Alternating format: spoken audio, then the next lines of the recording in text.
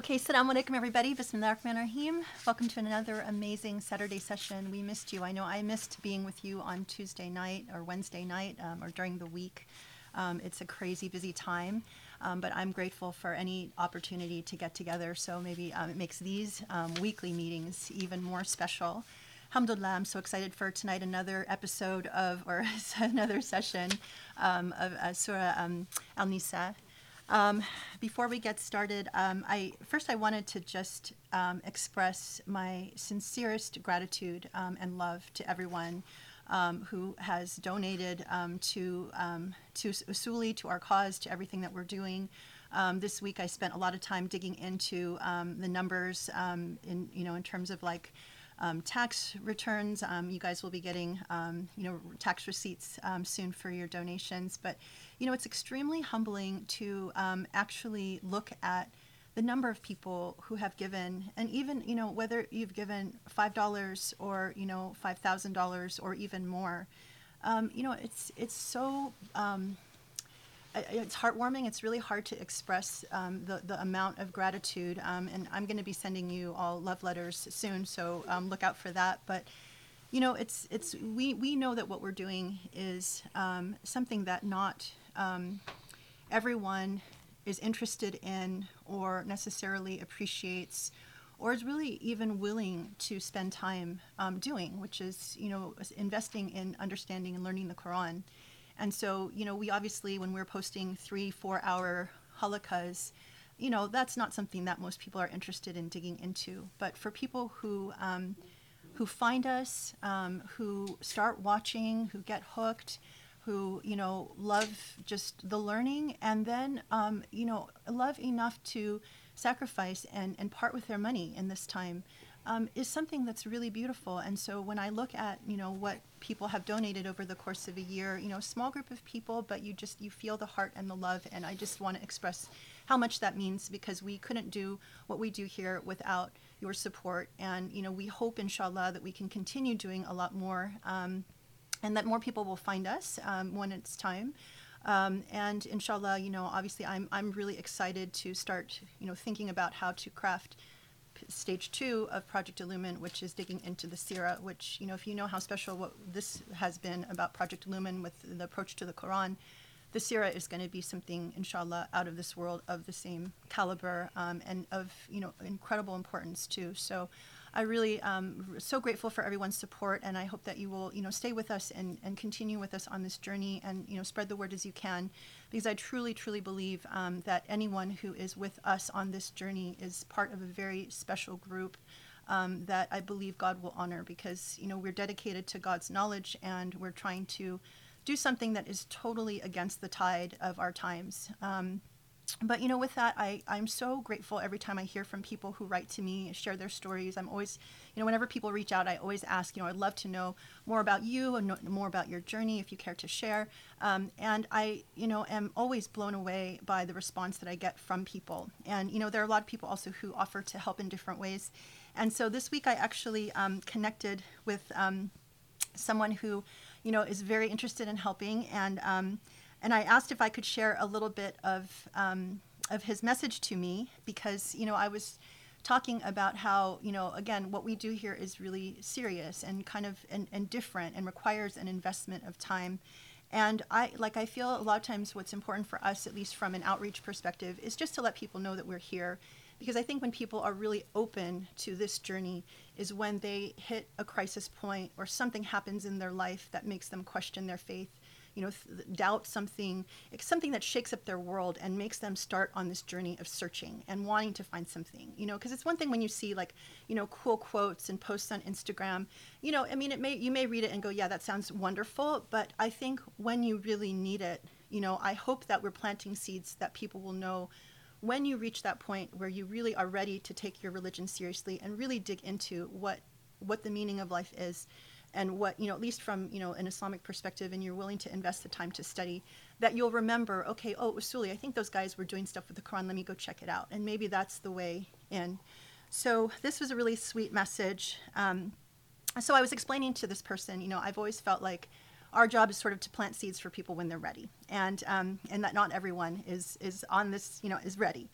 So he wrote back, yes, your description of Dr. Abul Fadl's work is exactly right. So much so that when I get a notification from Usuli on YouTube or elsewhere, my soul feels a weight and a responsibility. It is a level of seriousness that has altogether vanished from public discourse.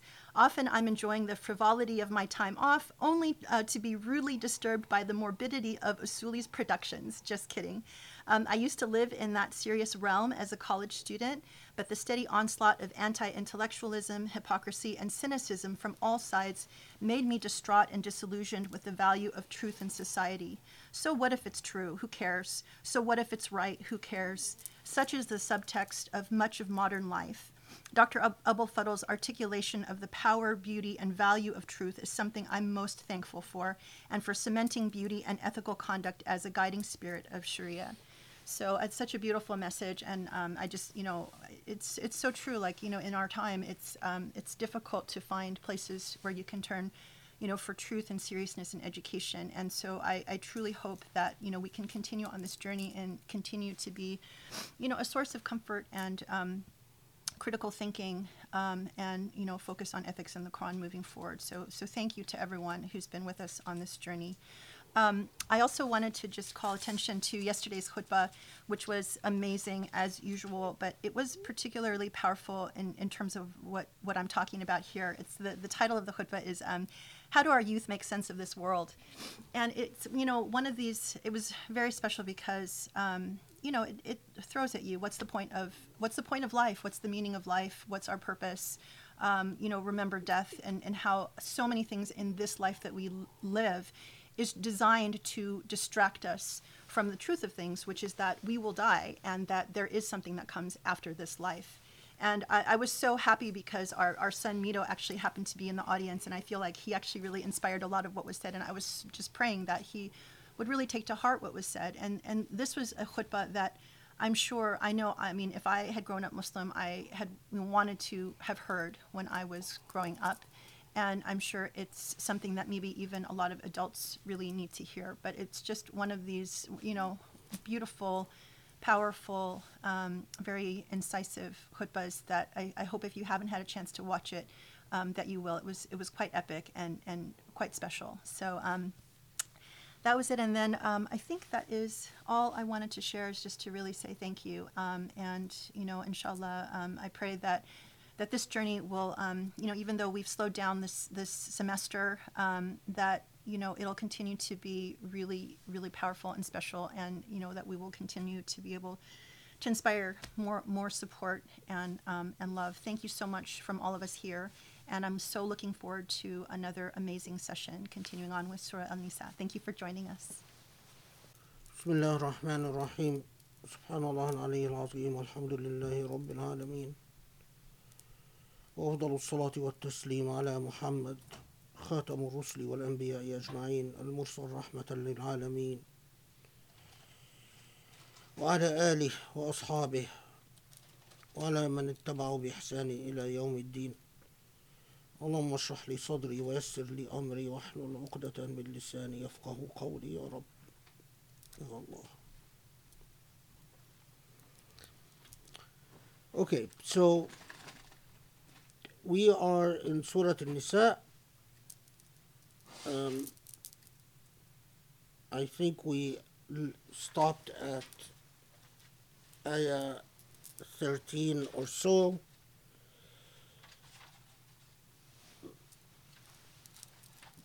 But just as a very quick recap,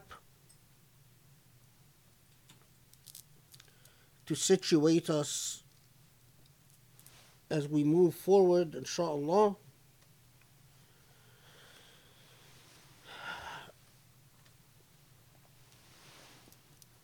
it is important that as you learn, as you add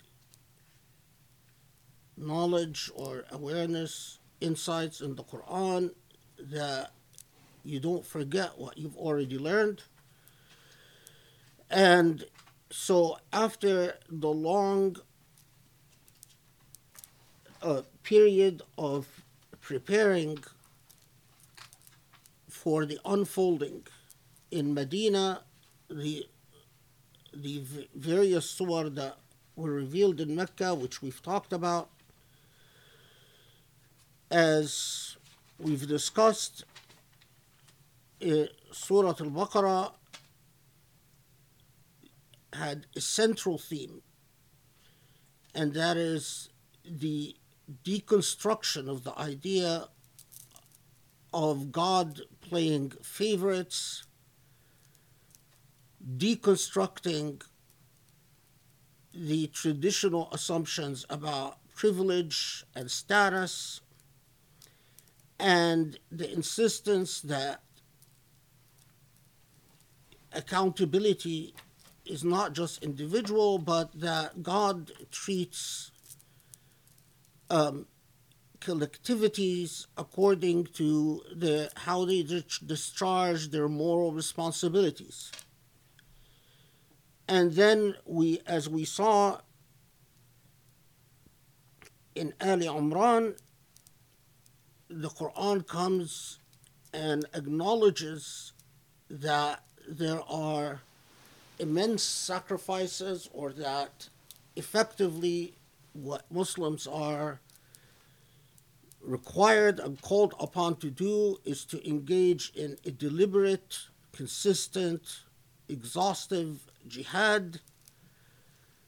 But as we saw in Ali Imran, that the central theme is that you don't know the consequences, you don't know the results of actions. Your job is to adhere to the moral precept, to discharge to the best of your ability your moral obligation, and deconstructs the idea or challenges the idea that it is your job to be a political or to be a realist, to say, well, you know, I must look at the consequences, and my focus ought to be on the pragmatic consequences rather than the moral ideals. And then we've talked about the interlude with the issues of spoils of war, which it's really challenging the notion of that you can serve God by being wedded to materialist causes. That if your purpose are materialist gains, in this case spoils of war, then you are not going to have what Surah Al-Baqarah and Surah Al-Imran is talking about. And then Surah Al-Nisa comes and it deliberately starts a process I think it would be fair to call a process of empowerment. It is a sustained discourse on the singular theme of empowerment, but it is not a revolutionary document. It is actually a remarkable study in how a combination of revolutionary ideas implemented through incremental steps of reform. So the remarkable thing is that while Ali Imran says focus on the moral ideals, but the way An-Nisa teaches us to pursue these ideals, it always anchors us in a look at the realities of society and what the realities of society, the way that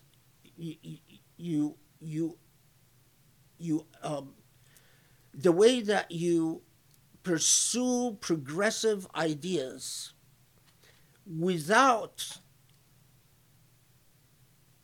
being oblivious to the practical needs and challenges that people confront.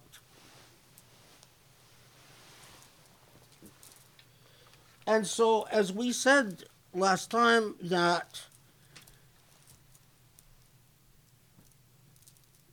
in pre-Islamic society, not just in Arab societies, but all around the world. But particularly, of course, in the context we're talking in, it was in the Jahiliyyah that women would not inherit, but women would be inherited by often as either an option to marriage, or in some legal orders, women would be actually inherited themselves by siblings or so on. And children did not inherit, and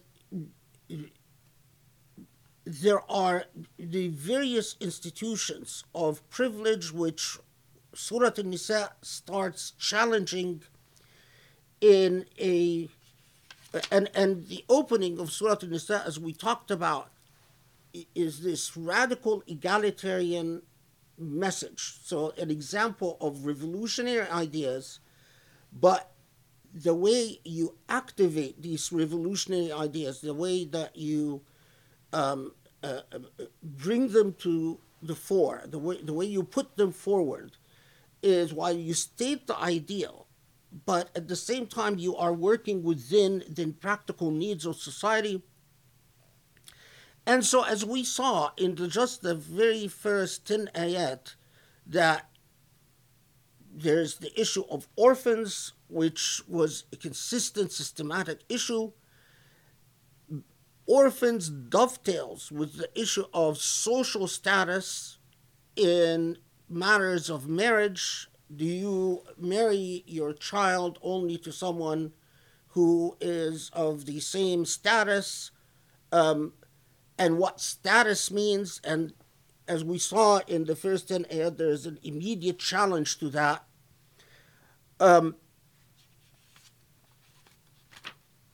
And taking on the issue of male, or in a set of dynamics that we will see, it starts taking on as well the issue of male privilege and patriarchal institutions.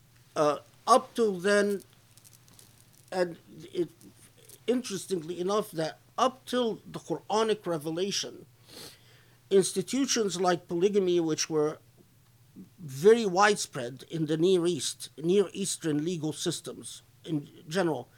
But I've actually, this was a while ago, but I tried to see if any Near Eastern legal system had placed a restriction on polygamy, and the answer is no. That the Quranic revelation, at the time it was revealed, it was the first time in Near Eastern legal systems, in this part of the world. Other parts of the world were actually not clear, because remember that the very idea of marriage, the institution of marriage, was often intermingled with issues of power. So where the state is powerful, the state might regulate marriage where its sovereignty is most absolute, but in the peripheries, often marriage is not regulated at all. So outside the Near Eastern legal systems, the picture gets very murky and very confusing. But anyway, and as we also saw, there's a legislation on the matter of, and developed further later on in Surah Nisa, on the rights of slaves, and on what back then, and to an extent still remains, but to a lesser extent, the issue of dowry and who gets to keep dowries, and so on. So we saw, at least in the first 10 ayat of Surah Nisa, some of the reform program of the Quran. It is quite fascinating that some of it remained a social challenge that was never really successfully and rigorously implemented. So, did the practice of older uncles and older relatives disinheriting orphans end? It remained a challenge. I mean, the reform was initiated by the Quran, but it remained a tense, dynamic issue even to our very day. Same thing with questions of inheritance to women. Up till modernity, there are numerous parts of the Muslim world, many regions, and even till today, there are parts of the Muslim world that refuse to allow women to inherit, especially tribal areas in the Muslim world. And some things, like what Aisha says about Hudur al-Qisma, the people who are present when an inheritance is, so in other words, dependents within the family, like servants, slaves, whatnot, that don't get a legal share. And the Quran instructs that they should be given something. But as Aisha noted, that تهاون الناس في العمل بها, that people never implemented it. But it remains part of the Quranic normative challenge, is that although till our very day, I mean, if you talk to the average or even a scholar, you tell them, should the law require that even those who don't get shares but are financially dependent, require that they be given a share, the idea would strike them as very odd. Although, as we saw in verse 8 of Surah Nisa, it's there.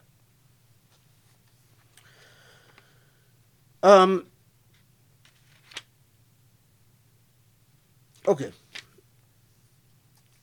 And we've stopped, I think we've talked about 13, which is the inheritance surah, or the inheritance verse. And as I noted, just the inheritance law becomes mathematically quite challenging, and there are specialists in Islamic inheritance law because of the complexity of the share system. But I want to underscore this notion that inheritance law was not just it's not just cold mathematics without a moral project. There is a moral project behind inheritance law. There is a philosophy as to when you allow parents to inherit, when you allow siblings to inherit, when you allow children to inherit. And that part remains grossly underdeveloped in Sharia studies. The sort of the moral project behind inheritance law. And if we understand the moral project, then the question becomes, of course, well, how can you further the moral project and perfect that moral project to the extent of your ability? But first, you must comprehend it, obviously. But because, just getting people the shares even that are allowed, the Quranic shares, had remained a challenge, the impetus to look beyond was never there.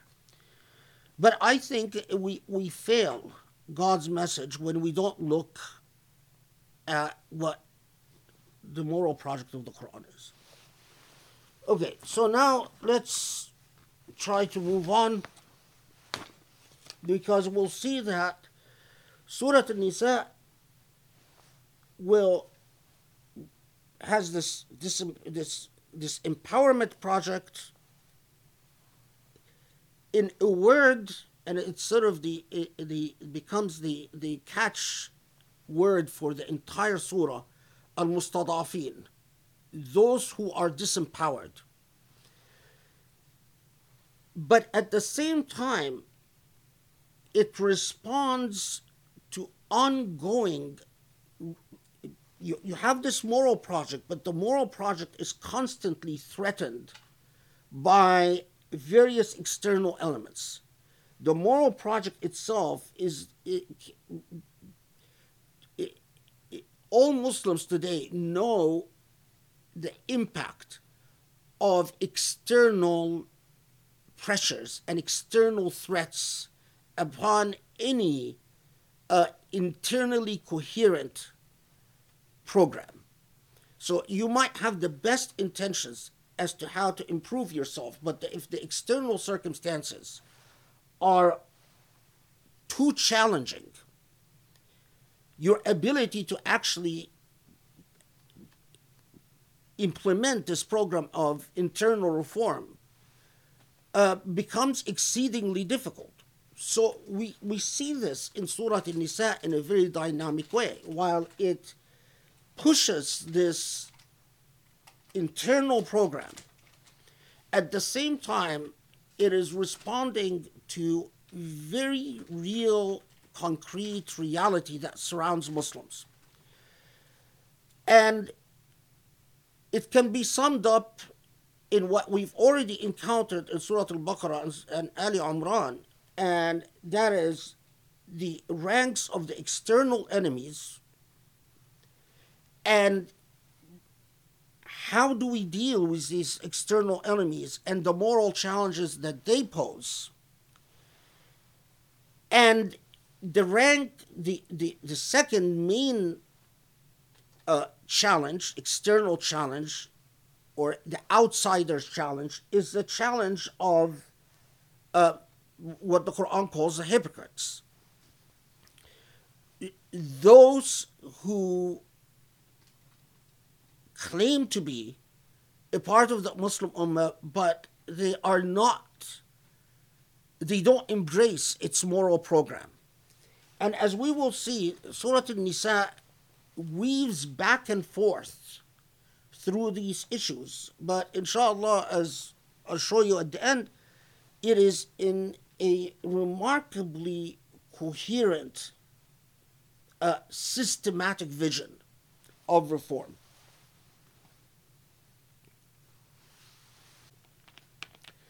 So 14, notice that Allah subhanahu wa ta'ala underscores, after setting out the shares, underscores the idea of hudud, the idea that this program,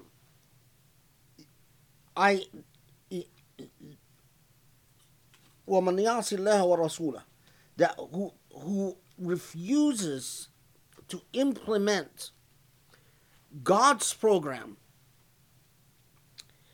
is in fact an outsider. When you see Ayah 14 following Ayah al-Mirath, the Ayah on inheritance, right after, in the flow of the narrative, Allah subhanahu wa ta'ala is underscoring, I know all the social resistance that exists and the obstacles that persist when it comes to inheriting women or allowing minors to inherit or allowing some relations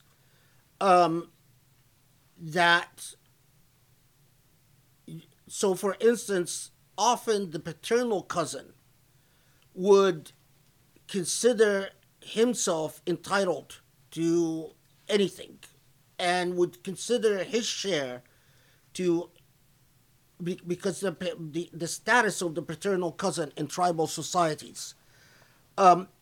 So, but the Quran is aware that there is going to be the social resistance, and so you find in 14 this underscoring that you have a choice. You either understand God's program and join it, or you are a transgressor, you are an outsider. Then it moves on to another subject that is often not well understood by contemporary Muslims. واللاتي يأتين الفاحشة من نسائكم فاستشهدوا عليهن أربعة منكم فإن شهدوا فامسكوهن في البيوت حتى يتوفاهن الموت أو يجعل الله لهن سبيلا واللذان يأتيانها منكم فآذوهما فإن تابا وأصلحا فأعرضوا عنهما إن الله كان توابا رحيما إنما التوبة على الله للذين يعملون السوء بجهالة ثم يتوبون من قريب فأولئك يتوب الله عليهم وكان الله عليما حكيما. Okay, so 15 and 16 and then the ayat al-tawbah in 17 and 18, which we'll get to. So first, you notice, let's look at this is Muhammad's Asad's translation. So it says, so he translates al-fahisha as immoral conduct. As for those of your women who become guilty of immoral conduct, many Quranic interpreters state that this ayah relates to sexual acts between women, so that it relates to women having sexual relationship with women.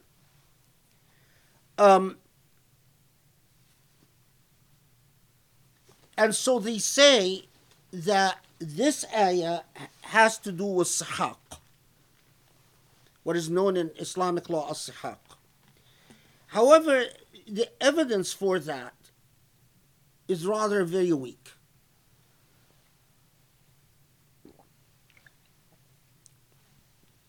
What the ayah says is that women who commit a fahisha. Now, fahisha, in a broad sense, is any immoral conduct, but normally, usually, in language, what is called a fahisha is immoral sexual conduct. And when you look into the background of this issue, the other thing I should tell you is that often in tafsir, especially the later tafsir, they'll tell you that, well, this ayah was the initial legislation about those who didn't necessarily limit it to sihaq, those who said, well, it extends to any sexual immoral conduct,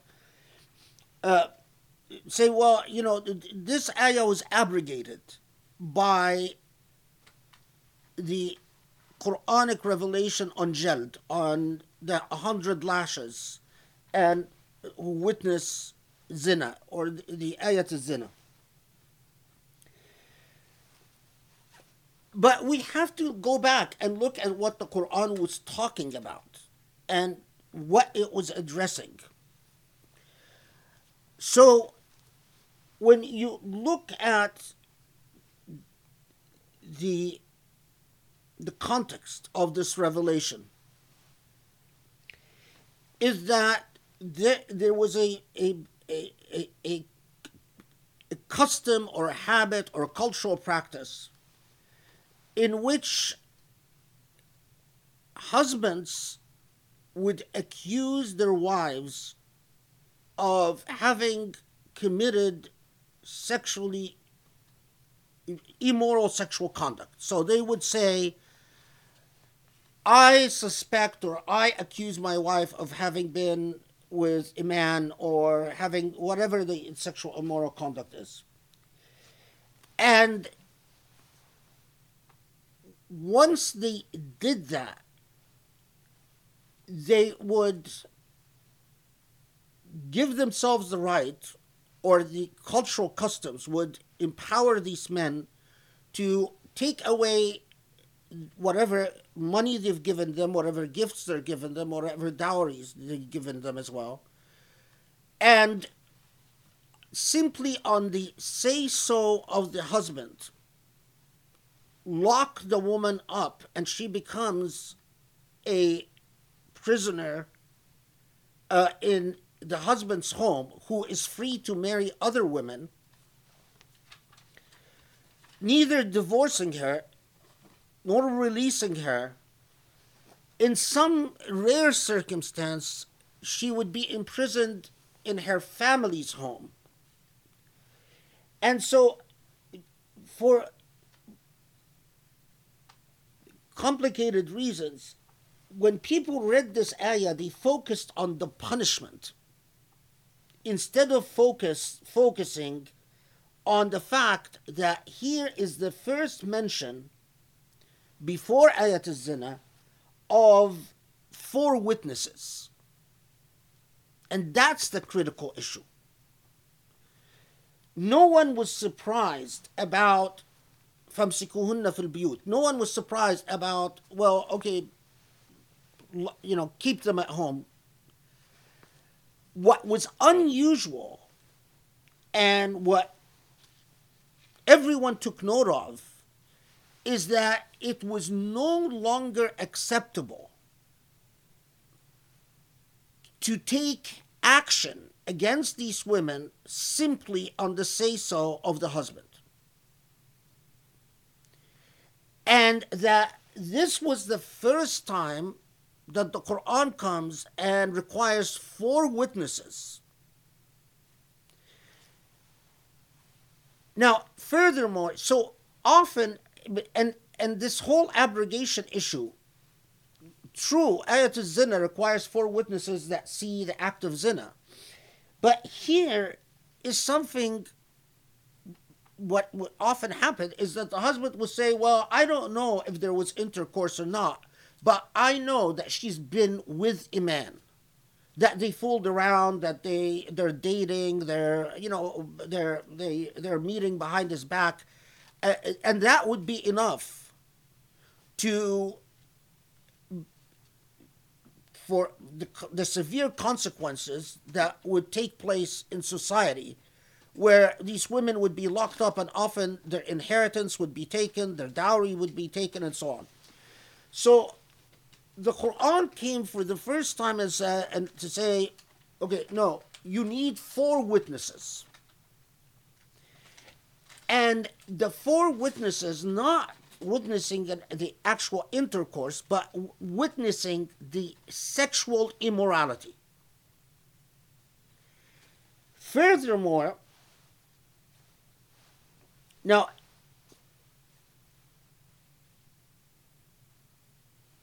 this expression, أن يجعل الله لهن سبيلا.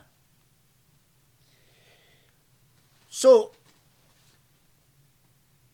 it is a judicial process, a judgment with what, to our modern mind, something resembling the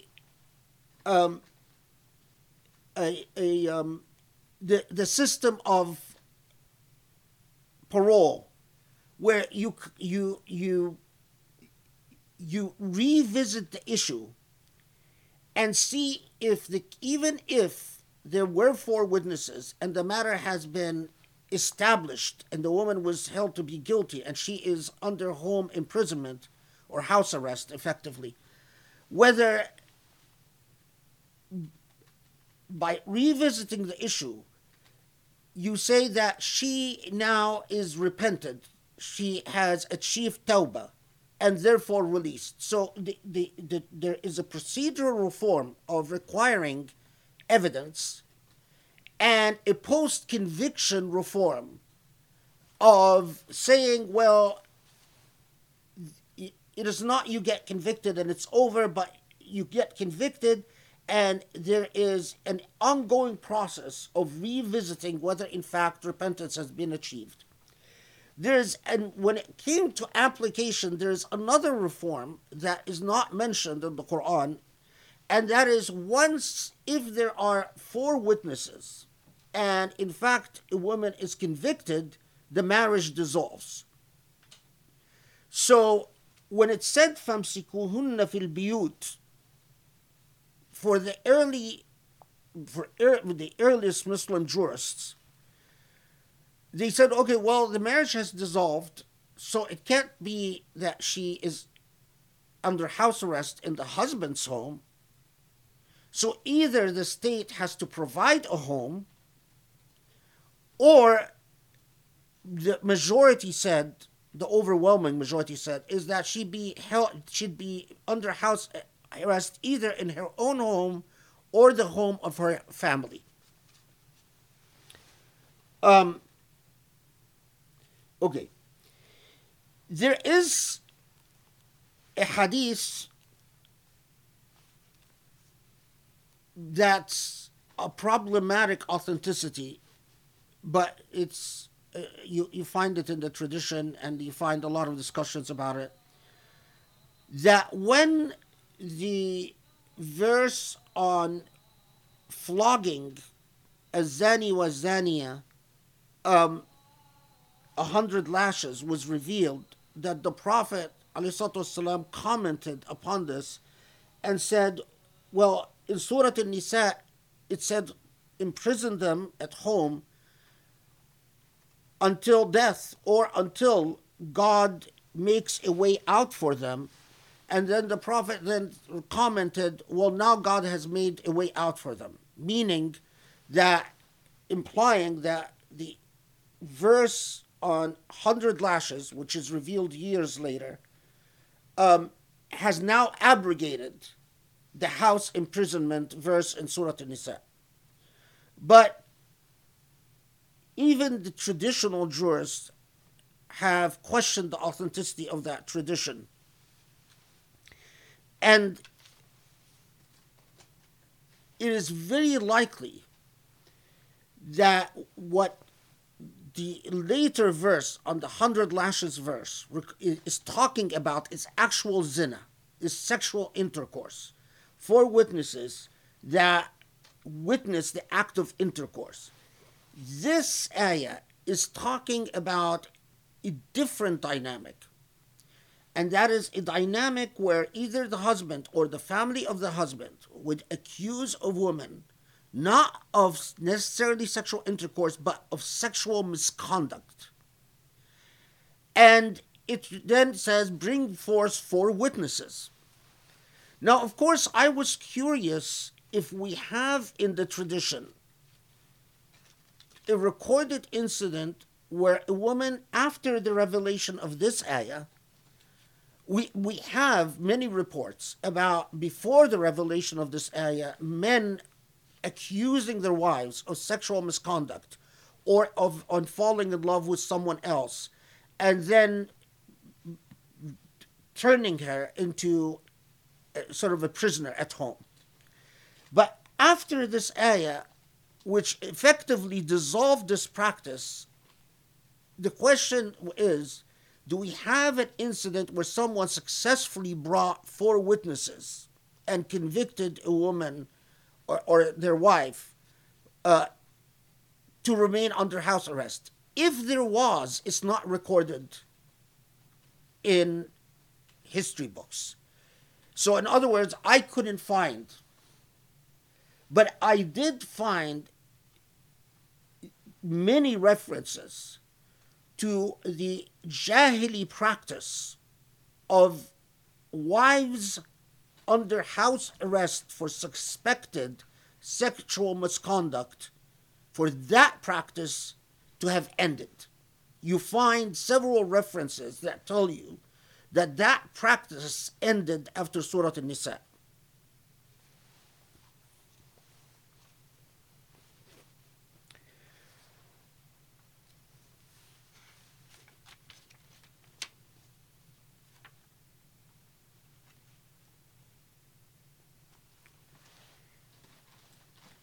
Interestingly, in the early reports of early Islamic jurisprudence in the first 3 centuries or so, jurists talk about what is very, similar in except of course in the modern age, it's you have a parole board and you have a regular review process, but they talk about the a process of, if there is a conviction, a process of appointing a aqil, or a trusted, sagacious people, representative of the community, to periodically review whether a woman who's been convicted has achieved tawbah, has achieved repentance, and therefore is entitled to be released from house arrest. Although, again, I couldn't find, like, it is quite rare, if not actually in Islamic history, extremely. I haven't found a single case, even in Islamic history, where someone was convicted by 4 witnesses. I mean, there are people who are stoned or flogged because they confessed, but you don't have incidents where people actually successfully produced 4 witnesses. Here, you don't even have examples of confessions. So you don't have reports that say a woman came and said, yeah, I confess committing a fahisha. We don't have that. Which, it added to the obscurity of the circumstance to which this ayah, of the circumstance this ayah was talking about. Now, look at 16. وَالَّذَانِ يَأْتِيَانِهَا مِنْكُمْ فَآذُوهُمَا. So, 16, and punish, Muhammad Asad writes, and punish thus both of the guilty parties.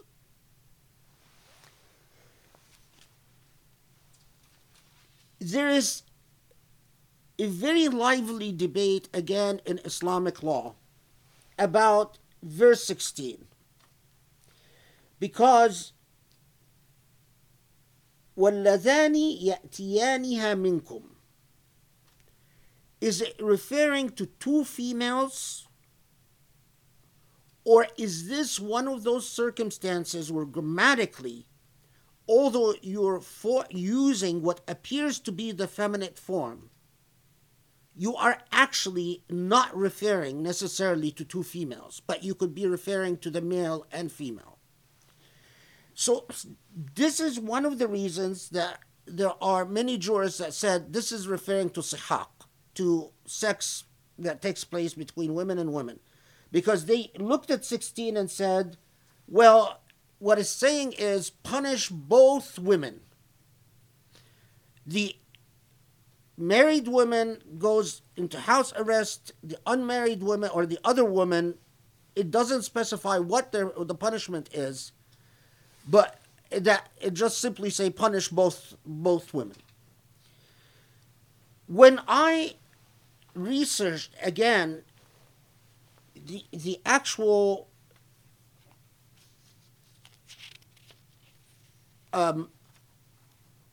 dynamics of the narratives, the historical context of the narrative, what emerged is something that actually doesn't support the sihaq those who argue that this ayah is about sihaq.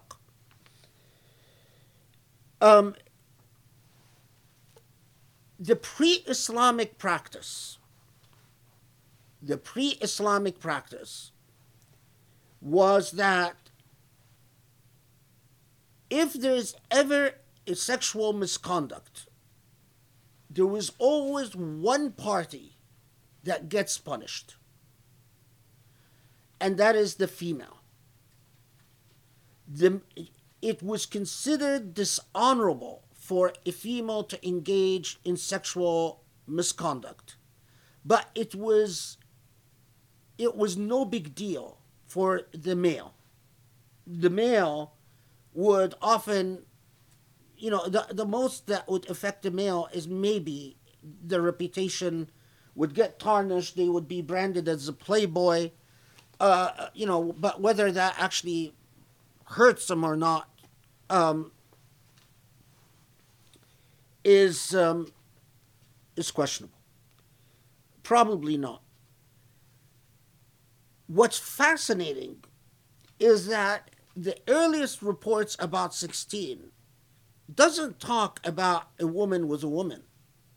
It talks about that this was the first time that the Quran comes and says, no, the man, if in fact there is a conviction, then remember that there is a male partner, and the male partner does not get off scot-free. So we actually have reports where on Ibn Mas'ud or on Ibn Abbas that it would say that the male, while the female should come under house arrest, that the male must be beaten even with the soles of the soles of shoes. In other words, people should take off their shoes and give the male a good beating. In other words, that the punishment is not specified, but that it must be a punishment that shames the male.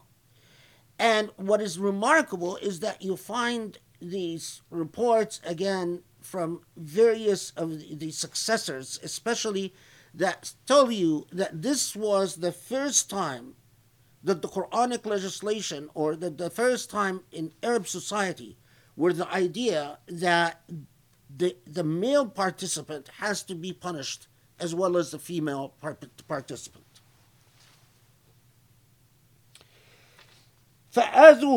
So it doesn't, unlike the later Quranic where it specifies for, in case of intercourse, 100 lashes, here, where there's a sexual misconduct, 4 witnesses, a conviction,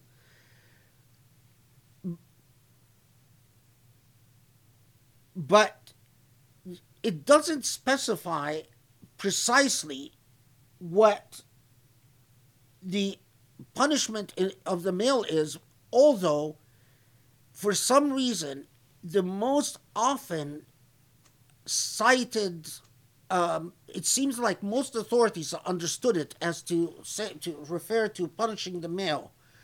So for some reason, most of them talk about beating them with what is in your feet. Taking up for in the community, people to take off their shoes and beat them on the head with their sandals to shame them. And then they often say that the beating should not lead to bleeding, that the beating should not lead to death. Then they have some discussions as to how long the beating should be, but etc. Which is, when I again looked at it, the idea of the community getting together, while the community would never get together to beat a female, but the community would get together to beat a male that shamed the clan or shamed the tribe for some reason or another. So it made sense that this is the way they understood it, that this is the way that they thought, okay, well, when it says to azuhma, that it's referring to a shaming beating directed at the male participant. But notice, فَإِن تَابَا وَأَصْلَحَا فَأَعْرِضُوا عَنْهُمَا. So post-conviction, it specifies,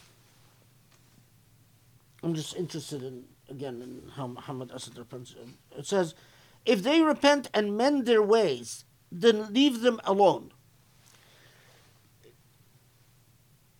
That this ought not be the end of the story, even for those who have been convicted of sexual misconduct. The other thing that I want to note about 15 and 16 notice a very interesting thing.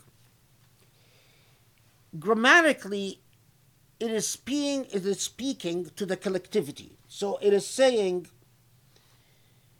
as to those who do X, Y, and Z, then do this and this to them.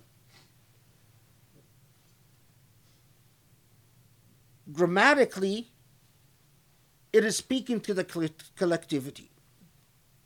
No one understood 15 and 16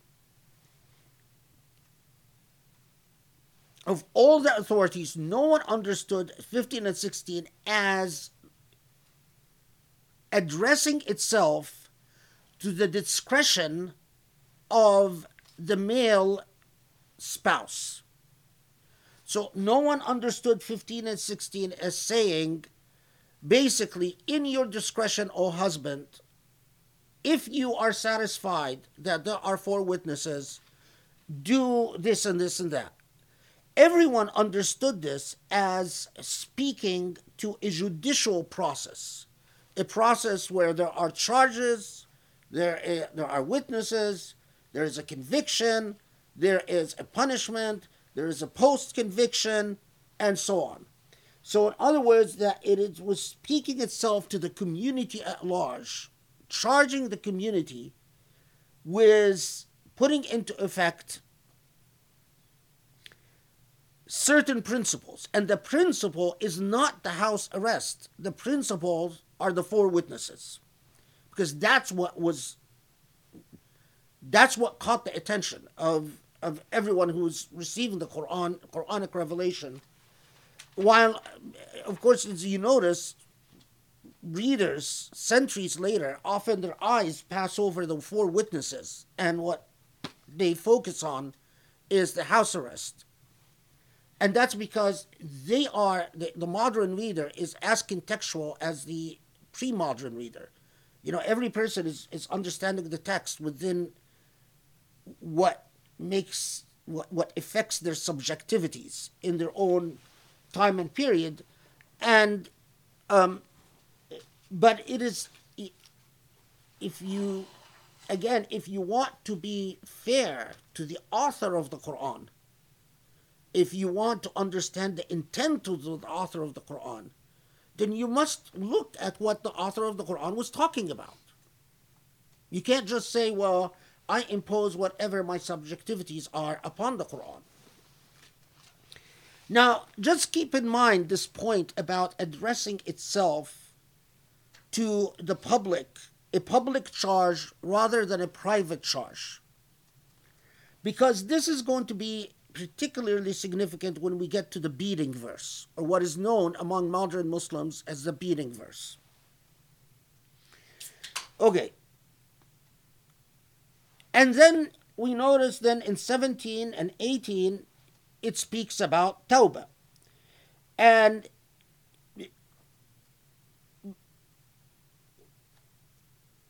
what it says about tawbah doesn't necessarily limit itself to the tawbah of those that have committed an offense, whether they were convicted or not. But generally speaking, or more broadly speaking,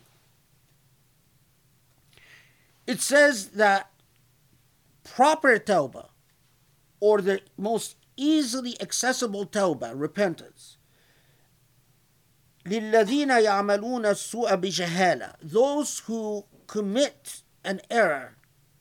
Bijahala literally translates out of ignorance, but bijahala doesn't necessarily mean only because of ignorance, but it also could be, bijahala means like because of either ignorance of the law or because of the type of ignorance that comes from foolishness or weakness.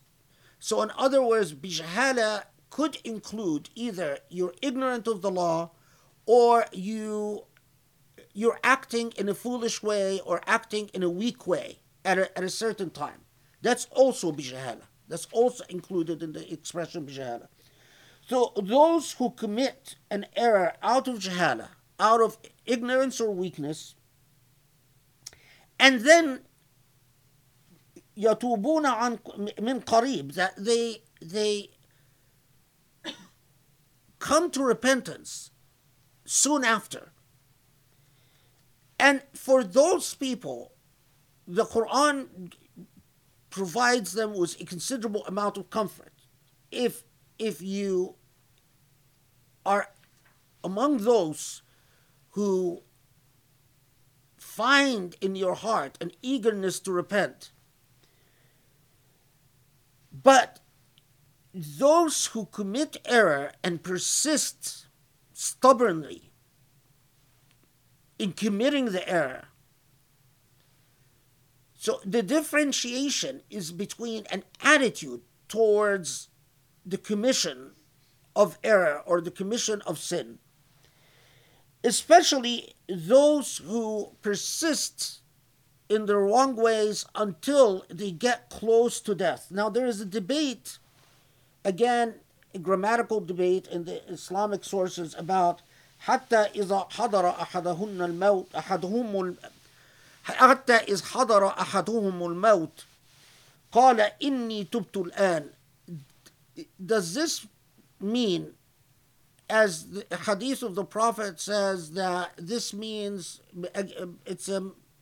there's a lot of debate about this hadith as well, but a hadith of the Prophet says that basically what this refers to is that once you are in the final stages of death, then the door of tawbah, the door of repentance, is closed. It's too late. You can't wait till the last second and say, okay, now I repent. Or those who rejected the authenticity of the hadith, then it opened a debate as to how about people who persist in committing sin until they do this quite intentionally and purposefully. So they say, okay, I'm going to live my life, I'm going to live it up until, I'm basically reach retirement age, or, until I'm 70 years old or I'm 80 years old, and then I'm going to take repentance seriously. And, of course, the most famous position, because especially in modern Islam, those who are eager to advocate a more forgiving attitude, focused on the idea that this ayah is referring to those who are literally on their deathbed. And the other school, which argues that it is talking about a social dynamic and a social problem, that there are people who gamble and say, I'm going to take a gamble that I'm going to reach old age, and I'm going to live it up until I reach old age. And when I reach old age, then it's time to settle down. And then, I'm going to say, okay, now it's time for me to... and the more sophisticated discussions of this, they question whether this type of purposeful planning and playing games with Allah is actually true repentance. So, you often see it in the most pronounced, perhaps even hypocritical ways in modern Muslim society, where it has become quite widespread for women who believe in hijab not to wear hijab as long as they're pre-marriage and as long as they're young and so on, and then to wait until they are well into their 50s to say, okay, now it's time for me to wear hijab. And this sort of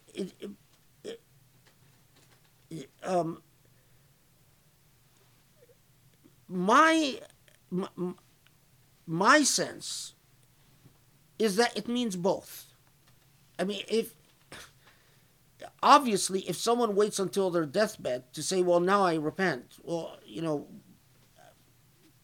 although ultimately it's all up to Allah, but the chances are is that repentance is not going to be, as well as someone who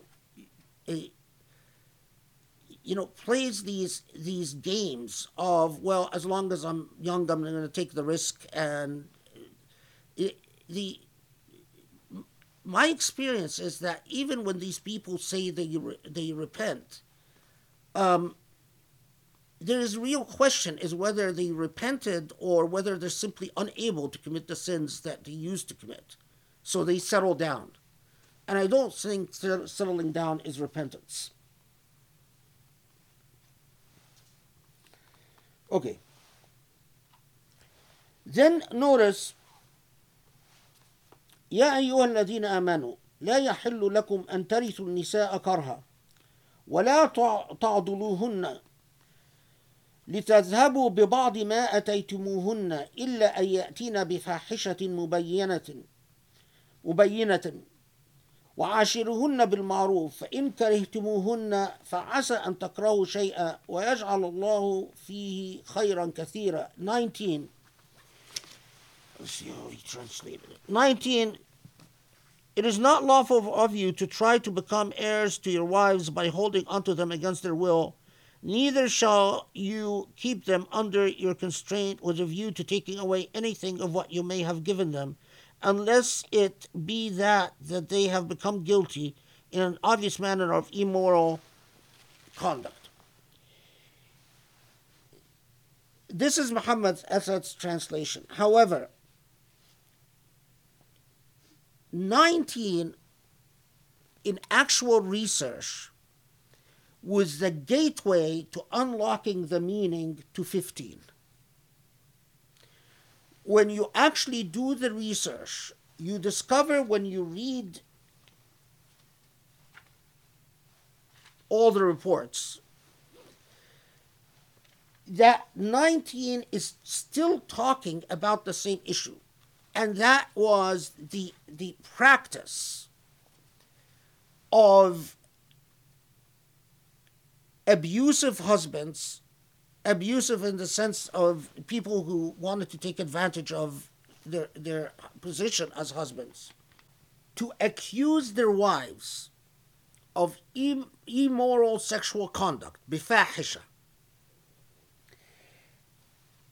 Often, the reason they would accuse them of that was for financial reasons.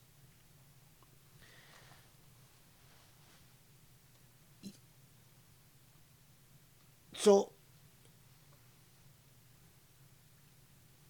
and they would often, after accusing them, hold on to them, neither divorcing them nor treating them as wives, in order to milk them financially and often milk their tribe financially. Now, why is this important? Because look at the language itself, right? It says, وَلَا تَعْضِلُوهُنَّ لِتَذْهَبُوا بِبَعْضِ مَا آتَيْتُمُوهُنَّ إِلَّا أَن يَأْتِينَ بِفَاحِشَةٍ مُبَيَّنَةٍ. So, or mubayyana, depending on the qira'ah.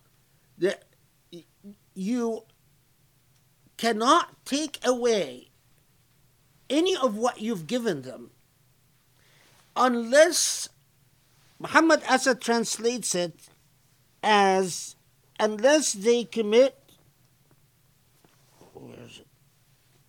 Unless they commit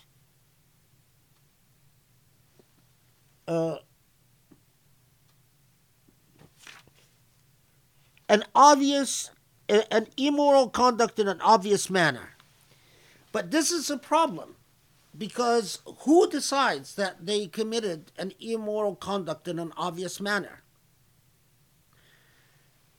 If you understand it this way, on its own terms, then it's say, okay, well, who decides that they've committed an immoral conduct in an obvious manner that allows you then to take what you've given them?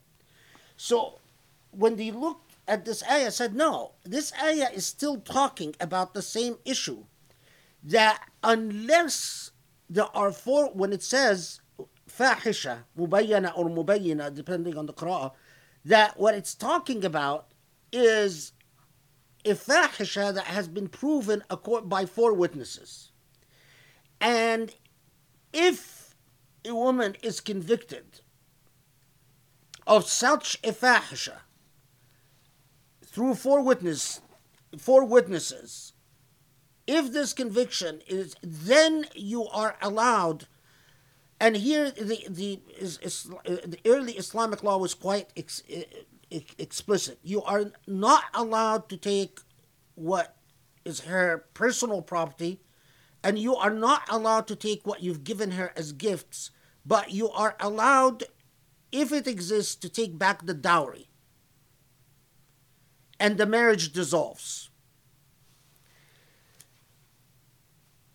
For a husband who has proven the charges with four witnesses. In other words, regulating the often abusive situation where there would be loose accusations against women, especially as they got older or they became undesirable. And then upon the accusation, all their financial rights would be taken away without further ado. That was the reality that the Quran was regulating. So that is one thing. Okay. But there is a further issue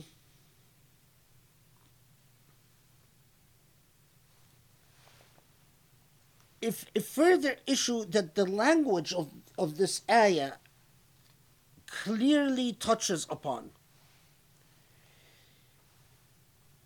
يا أيها الذين آمنوا لا يحل لكم أن ترثوا النساء كرها.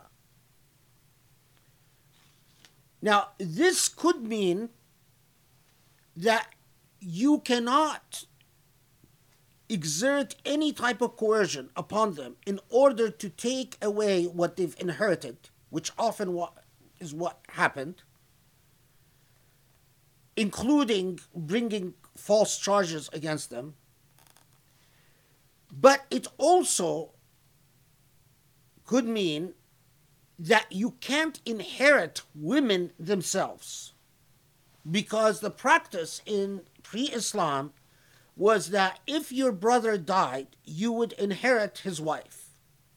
You had an option either to marry her or not to marry her, but she would not be released until you exercise your option. If you didn't exercise the option, then she's stuck. The reason people did that is that if it so happened that the wife came from a prestigious tribe, a powerful tribe, a tribe powerful enough to allow the woman any share of inheritance, like Khadija, for instance, who inherited from her ex-husband. In the case of Khadija, it was an ex-husband. But some tribes, very influential tribes, would not allow a woman to inherit a very big share, but it was a qalam or qalamain, meaning a share or two shares, which amounted maybe to like 1 or 2%. And what would happen then is that if this woman had any money, she would become, not for her own worth, but because of her money, whoever inherits her, if she's a widow, would want to hold on to her until she relinquishes all her financial entitlements. And then he would say, okay, I'm going to release you. So, but the evidence is that this ayah came and prohibited both kinds of conduct. It prohibited the conduct where people would bring charges just to extort money, and basically, if you bring a charge and if you produce 4 witnesses and there's a conviction, the marriage dissolves, and there's a regulated process as to what happens then.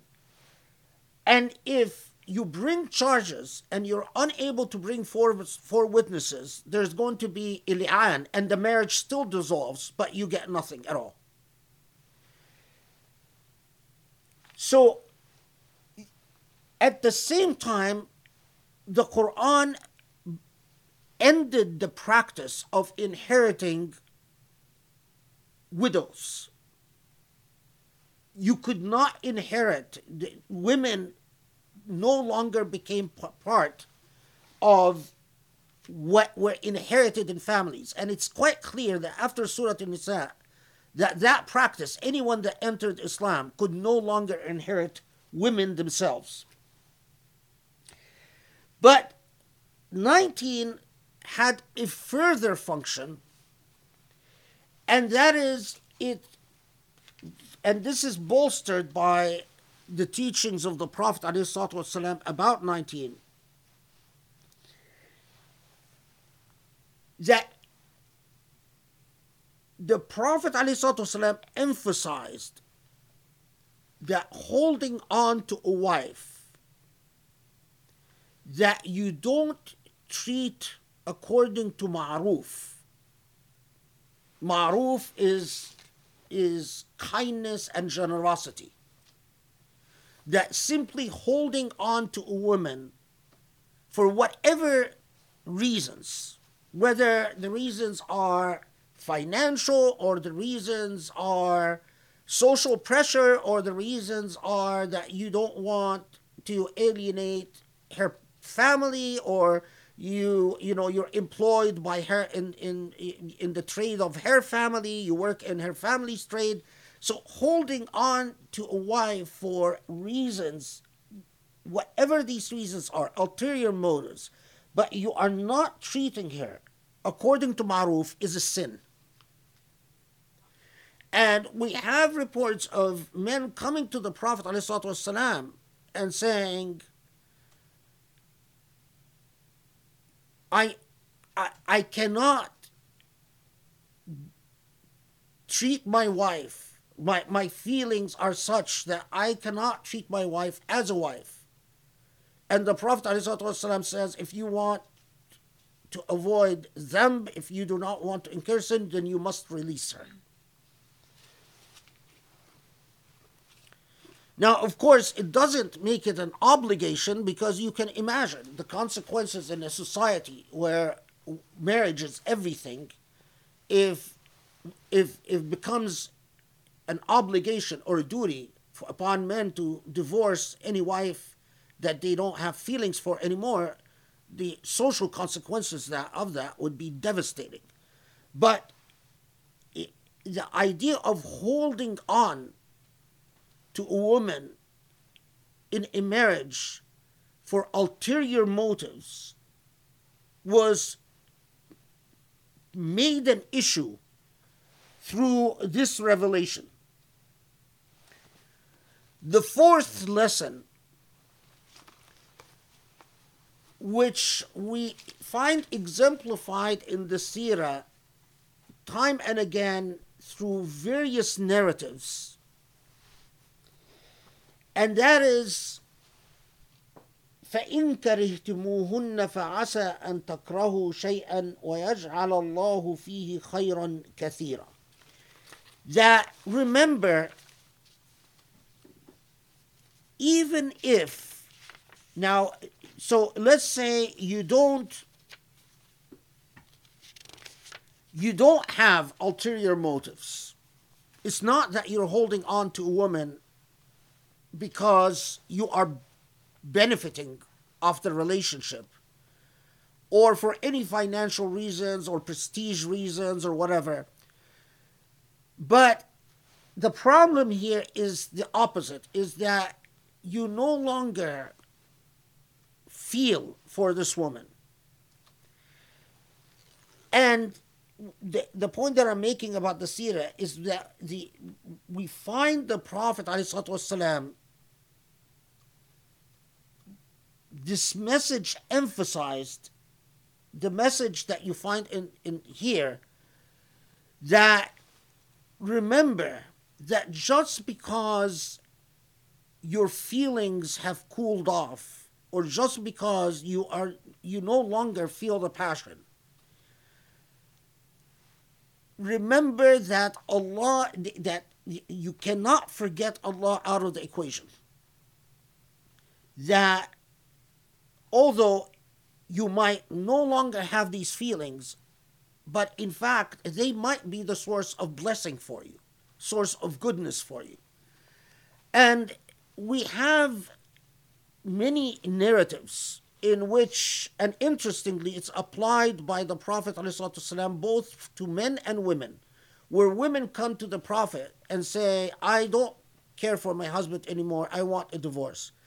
And the Prophet ﷺ recites to them this verse and say, well, even if you don't feel for them, maybe they're a source of blessing for you.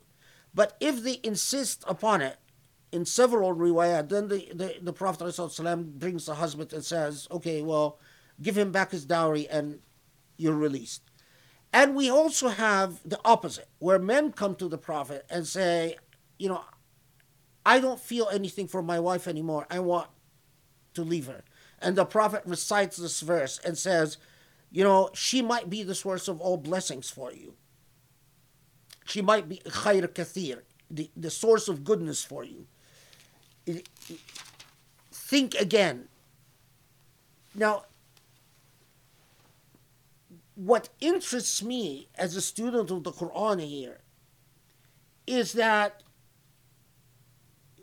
the injection for the first time in the entire discourse of, while marriage was not placed in the hands, issues of marriage and divorce was not, like in Christianity, placed in the hands of an ecclesiastical,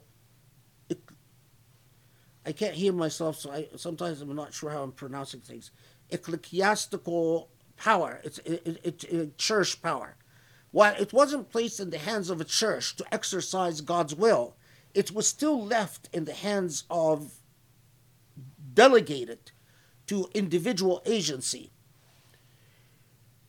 But it injected the entire narrative with the ethics of divinity, that you have to think of God. It's not just about your feelings or your incentives or your culture or your habits. This is the way we have to, it's very easy to say, well, just read the Quran and just pay attention to just the language. But you miss a considerable amount of richness, because to everything in the world, there's a context. And the Quran itself refers to this context. Yeah, we can apply the language universally, but we can do so only after having studied the context first, to understand the universal trajectories of the language. So now that I understand this, then I can tell myself, okay, well,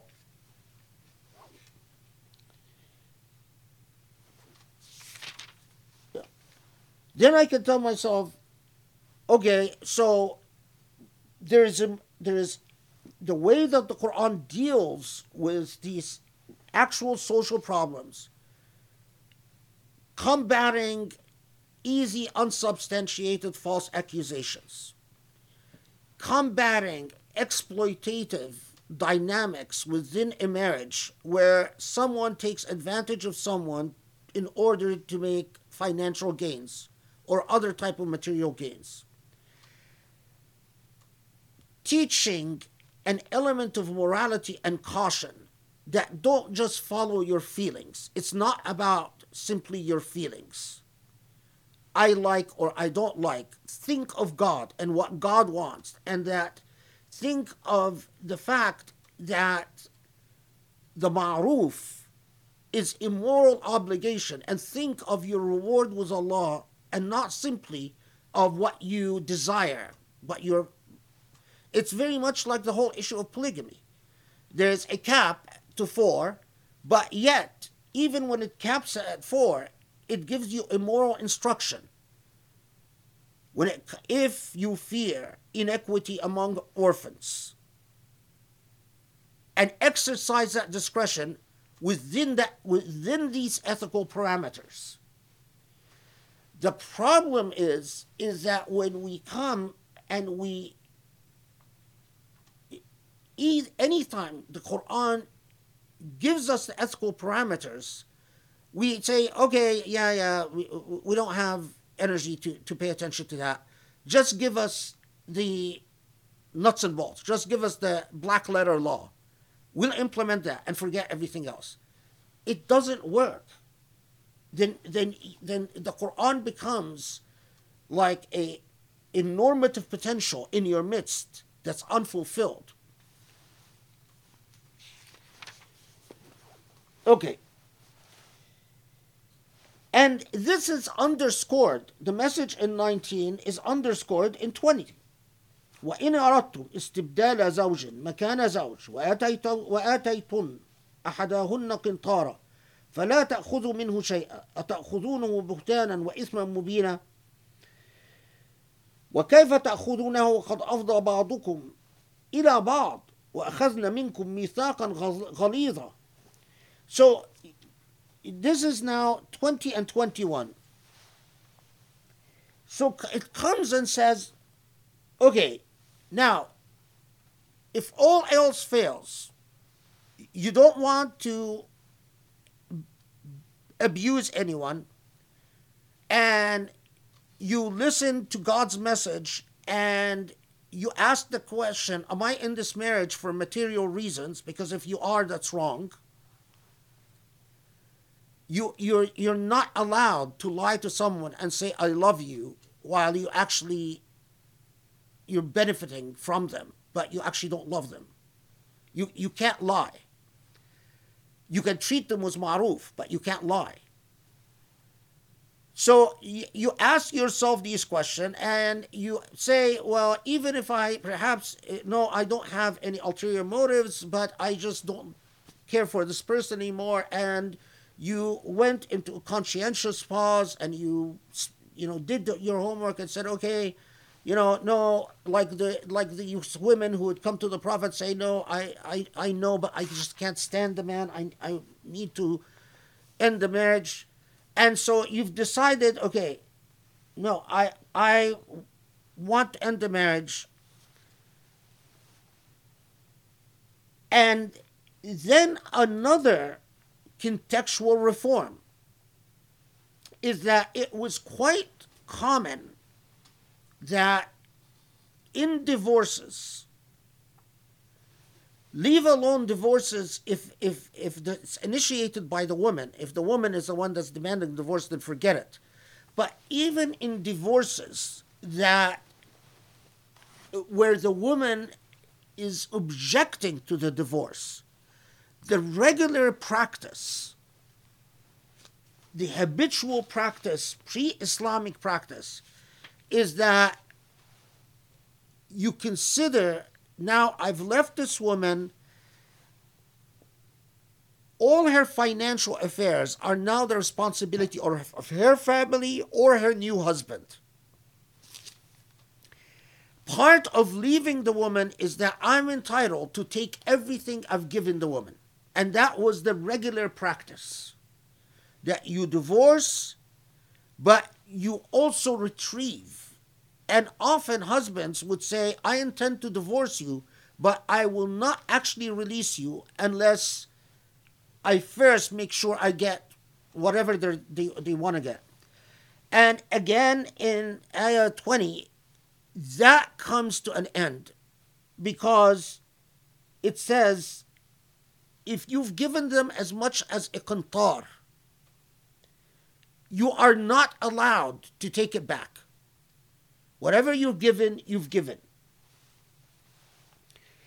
And it describes this process, the dynamics, the social dynamics in which men would take what they've given. Often even, gifts, even clothes, interestingly enough, because textile was worth something. And so they would take the clothes and sell them. Or give them to the wife that comes in. because again, textiles, people back then, they would resaw clothes and reformulate clothes to fit all sizes. And it describes that process of taking as buhtan wa ithman mubina, a grave sin.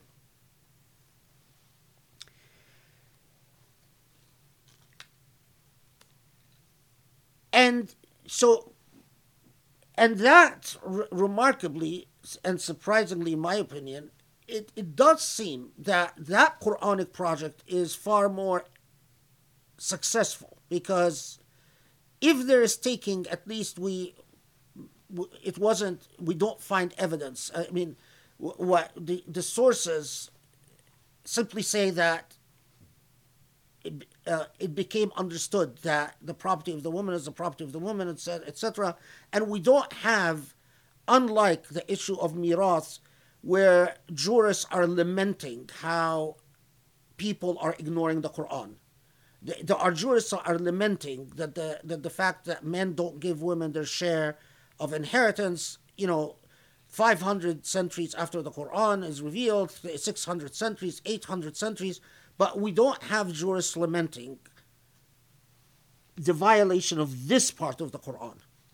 That, of course, doesn't mean it didn't happen. It just means that, you can fill in the blanks. It means either they weren't aware of it, or even if they were aware of it, they didn't think it was a social problem. I don't know. But all I'm saying is that they didn't record the social resistance to that. The impression they give you is that men respected that prescription fairly right away, whether that impression is right or wrong. But what is also significant here is that it doesn't just describe the taking as buhtan and ithm, a grave sin. And buhtan is a form of aggression. I mean, and deceiving. It's like dishonesty. So it brands it as highly immoral. But it then reminds this society that God considers a marital covenant, a mithaq ghaliz, a very heavy, a covenant is a mithaq. Mithaq ghaliz is a very heavy covenant. In theology and law, if you break a heavy covenant, whatever the heavy covenant is for, without just cause, however the just cause is defined, and God is the one that decides what's just cause or not, that is considered a sin. So if you look up the subject of mithaq ghaliz in books of theology in particular, they'll tell you, a mithaq ghaliz means that's a very heavy covenant, and it cannot simply be broken willy-nilly. It cannot be simply broken because you just feel like it. That it is effectively a promise made to God. Now, is it absurd to suggest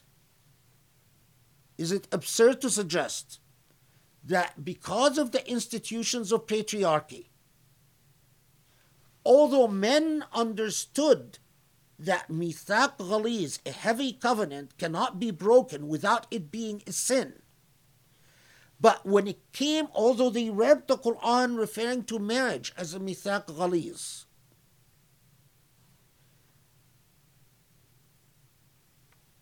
they couldn't get themselves to think that if you just divorce your wife for no reason, they couldn't get themselves to think or to preach that you're committing a sin.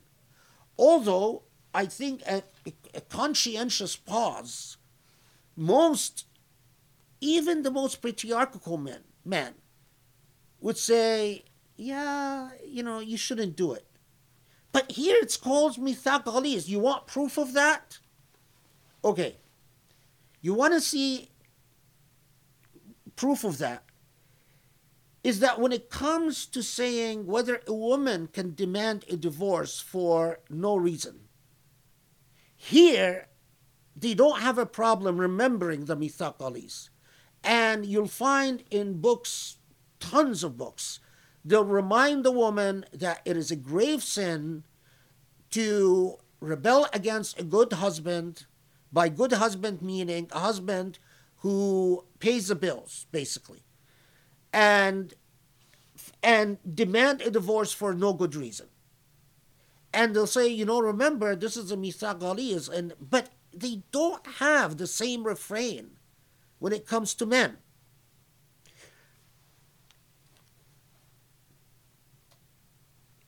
There are a lot of people that like to pretend that they can read the Quran objectively without their subjectivities intervening in the interpretive dynamic. But human beings, they can strive at objectivity. And as long as they are conscientious and honest about it, in other words, they're deliberate. They're saying, yeah, I am aware of my, but my goal is to the best of my ability, not to respect my own objectivities, but the objectivities of the author of the Quran, to the extent I can understand them, with a great deal of humility. But there are certain parts when it comes to the Quran where you see a systematic failure to challenge the subjectivities of the interpreter of the text. And this is one of them. In mithaq ghaliz, most Jews didn't have a problem with saying it's a grave sin if you take anything you've given a woman just because you're divorcing her. You're not allowed to. And most jurists didn't have a problem with saying, you can't claim, well, I'm taking it because she committed an immoral conduct. Most jurists said, if you don't have 4 witnesses, then you can't take it back. Most jurists said that it's not enough that you have 4 witnesses, but it must be established in a court of law. So you can't say, well, my 4 brothers witnessed her immoral conduct, so I'm taking her property. But where they did have a problem is to actually say there are ethical constraints when it comes to male-instituted or male-initiated divorces. That they couldn't swallow. So it is not unusual in very traditional settings and even the abusive imam cultures that you find in some circles where, say, well, you can divorce a woman for no cause, no reason, and take another, just because you got bored with her.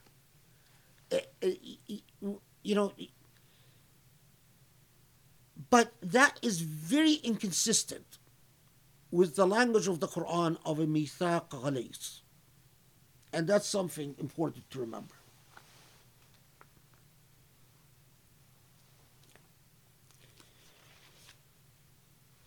Before we take a break, notice also 21 and 22 that it was quite common in pre-Islam for males to first inherit the wives, their stepmothers, to first inherit their stepmothers and then marry their stepmothers. That was quite a common practice, and it was engaged in to keep the wealth within the tribe or within the clan. So it was a very tribal thing. And we even have, some forms of just jealousy that this woman used to belong to my father, and I can't bear the idea of this woman now going to any other man other than my father. So either I marry her or I never exercise an option, one way or the other, about her. And if you look at 20, 22 and 23, is that the Quran comes and clearly, among even the tribes where it was possible to marry aunts, maternal aunts especially, although rare, but it happened.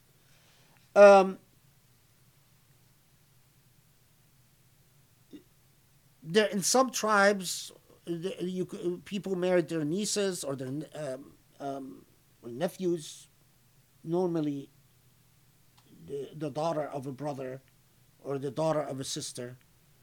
But notice also, and وَأَخَوَاتُكُمْ مِنَ الرِّضَاعَ, so your suckling brothers or sisters, those who had suckled from the same mother. But notice وَرَبَائِبُكُمْ اللَّاتِي فِي حُجُورِكُمْ مِنْ نِسَائِكُمُ اللَّاتِي دخلتم بهن فإن لم تكونوا دخلتم بهن فلا جناح عليكم وحلائل أبنائكم الذين من أصلابكم وأن تجمعوا بين الأختين إلا ما قد سلف إن الله كان غفورا رحيما. So 23, the second part of 23. So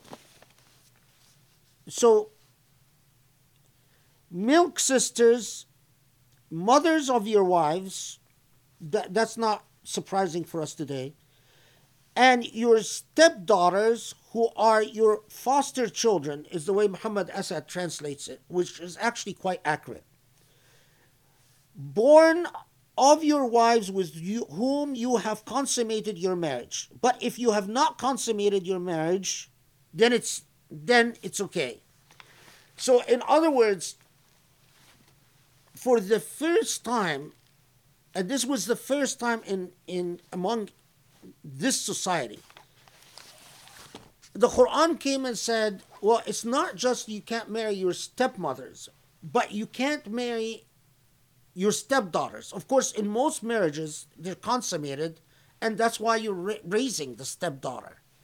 But it came and said, you can't marry your stepchildren. And that was, by the way, extended from stepdaughters to stepsons as well. And you cannot marry two sisters. And then notice, إِلَّا مَا سَلَفْ إِلَّا مَا قَدْ سَلَفْ, that except, why did it need, the exception is, well, let's see how Muhammad Asad translates it. Okay. But what is past is past. So he translated what is past. So except for what has been done in the past, why did you need that exception? Because of how prevalent it was to marry two sisters. Many people had married two sisters. And often you would marry the sisters together at the same wedding. So you come and you actually propose to the two sisters. And the practice of marrying stepdaughters was also very widespread. And so and also the few people that had married their aunts and strange things like that, which you found in some Arab tribes.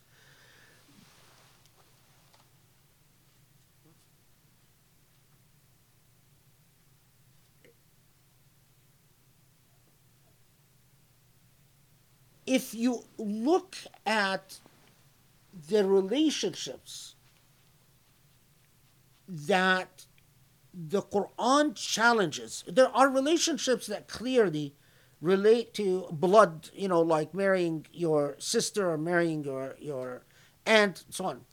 But especially relationships where you marry two sisters together, relationships you marry your stepmother or you marry your stepdaughter. These were relationships of unequal power.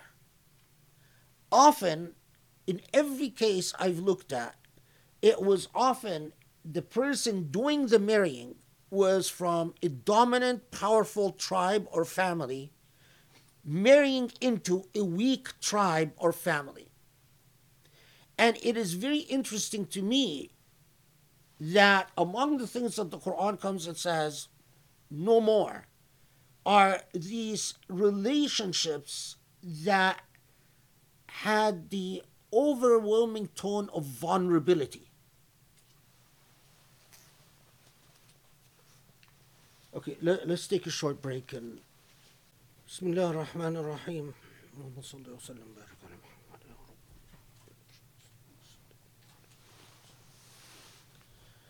ala Muhammad. There's no audience here other than Sharif and Grace, and so I can't feed off the vibe of the people here and sensing whether I'm explaining things well or not.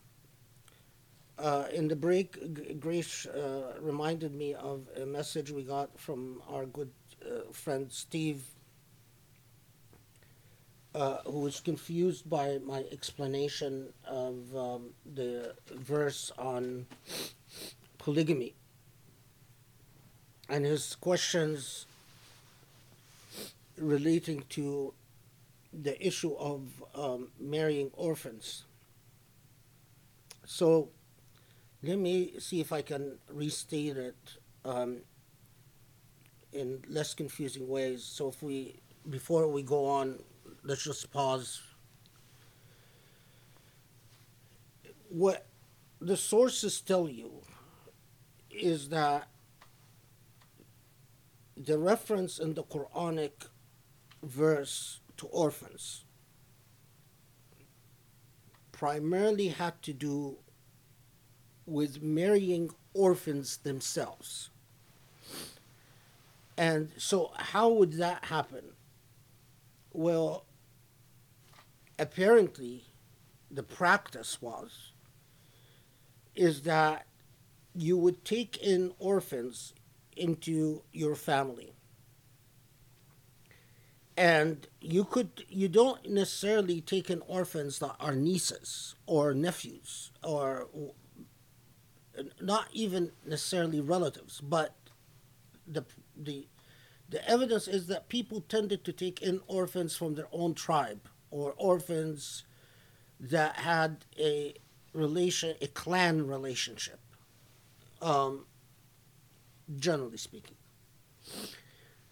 And they would raise these orphans, and then once they reached a age of marriage, they would actually marry these orphans that they raised. So you could take in 10 orphans, and the orphans could be a family relationship or not a family relationship. Did it happen that an uncle would marry a niece? It did happen in pre-Islamic culture until the Quranic came and prohibited that, of uncles marrying their nieces, period.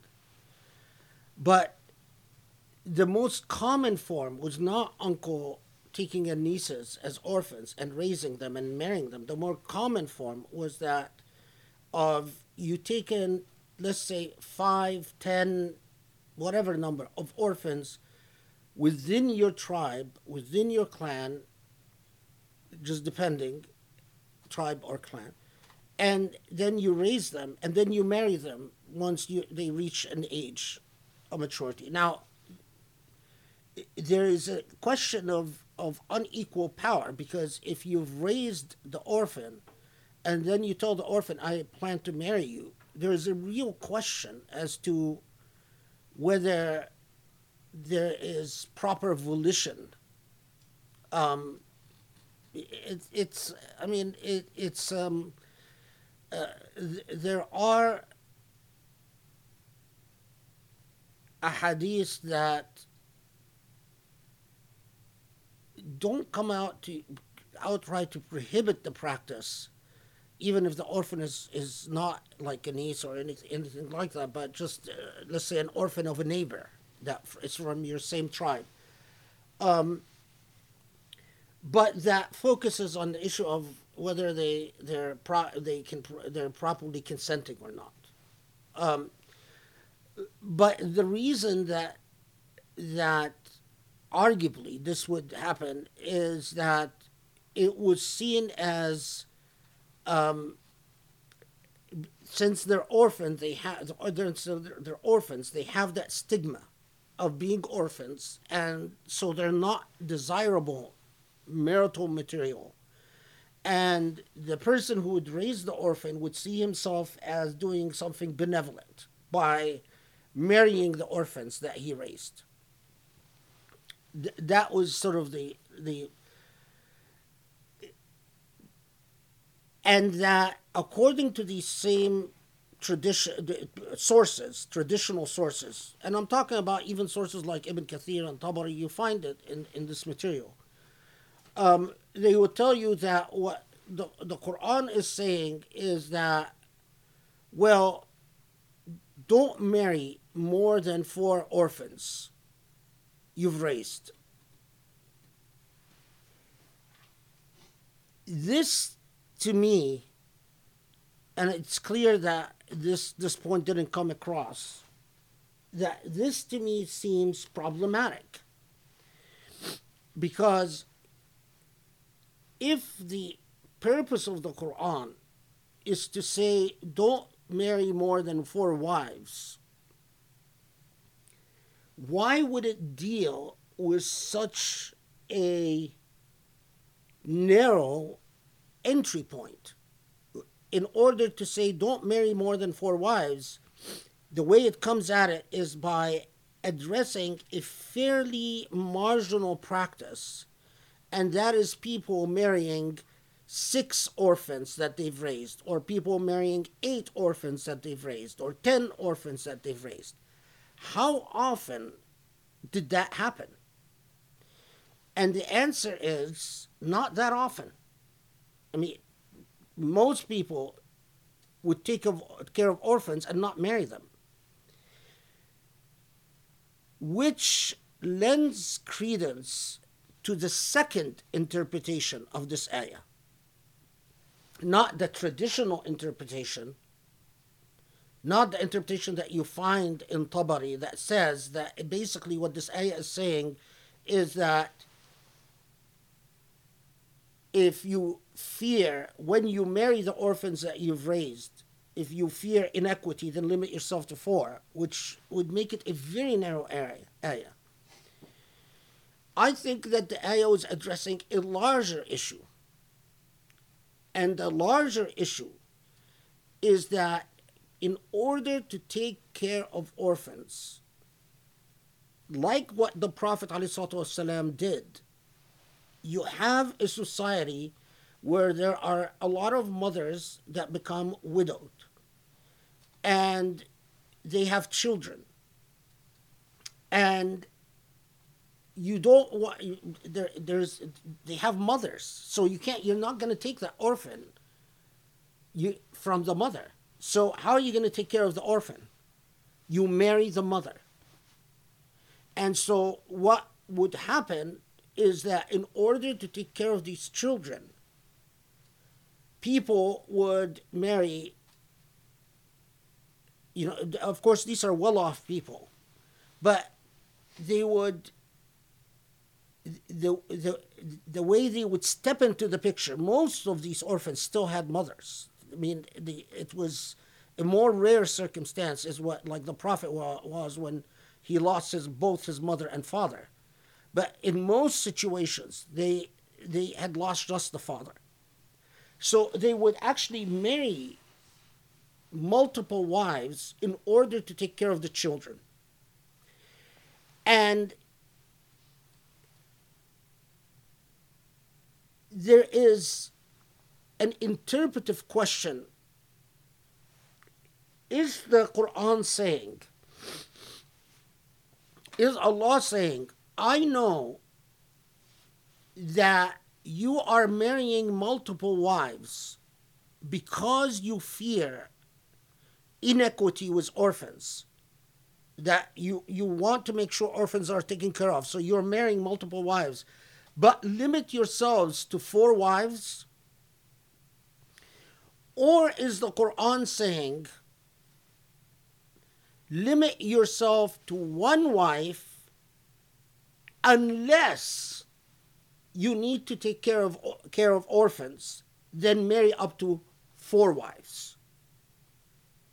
Is this point, you guys, is this clear? You guys, is this clear? So is the Quran saying, God is saying, I know that the reason you are engaging in polygamous marriages is because you want to take care of orphans, but limit yourself to 4? Or is the Quran saying, no, limit yourself to 1, but marry more than 1 if you need to take care of orphans?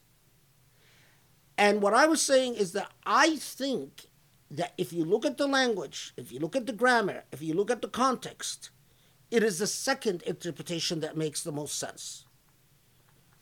Again, I have very serious doubts about the traditional narrative that says that people were marrying multiple orphans that they've raised, and that's the point. Because it's just such a narrow issue, a marginal issue. So if then it's talking about not, and it doesn't address the reality that most orphans had mothers, but just didn't have fathers. That was the problem. That was the most common situation. The father is dead. And quite often, unless you are from a well-off family, if you are a widow and you have children, you're poor marriage material. Now,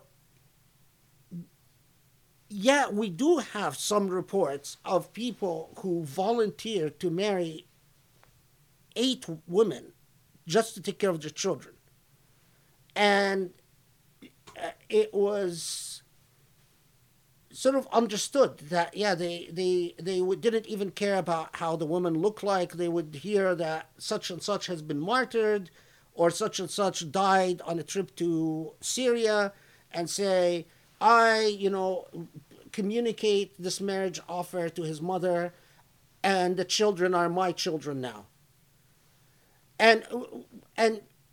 But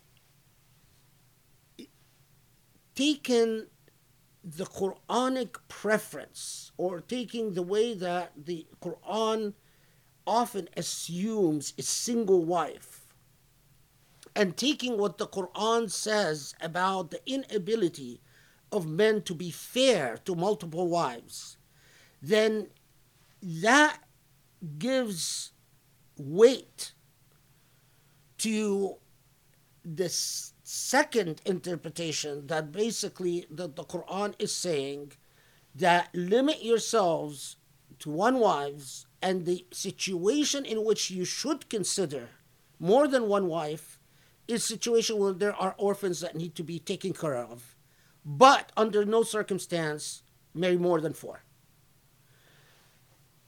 And there is a further issue, which I sort of mentioned just in passing. Is the Quran the Quran is speaking to collectivity. It in very much like the ayah on those who commit immoral sexual conduct, and then they should bring four witnesses, etc. Is the Quran talking to the state or to the polity at large? Or is the Quran addressing itself to an issue of individual discretion? And because of patriarchy and because of various historical circumstances, that debate never got vetted out. Everyone assumed that it is basically leaving it up to the individual male, whether there's a problem with orphans or no problem with orphans, to basically exercise this judgment. But and what prevents this discourse is from taking place is the overwhelming, looming shadow of colonialism. That, you know, Muslims have been robbed everything about their identity. So are we really doing this because of a Quranic impetus, or are we doing this just to be like everyone else? And, I don't have an answer to how do we ever overcome the looming complex of colonialism, because it pervades everything. But I suspect, I'm not in favor of anything that comes from imposed from the outside. I'm not in favor of anything that is quote unquote a reform instituted by some despot or dictator, regardless of how enlightened they claim they are.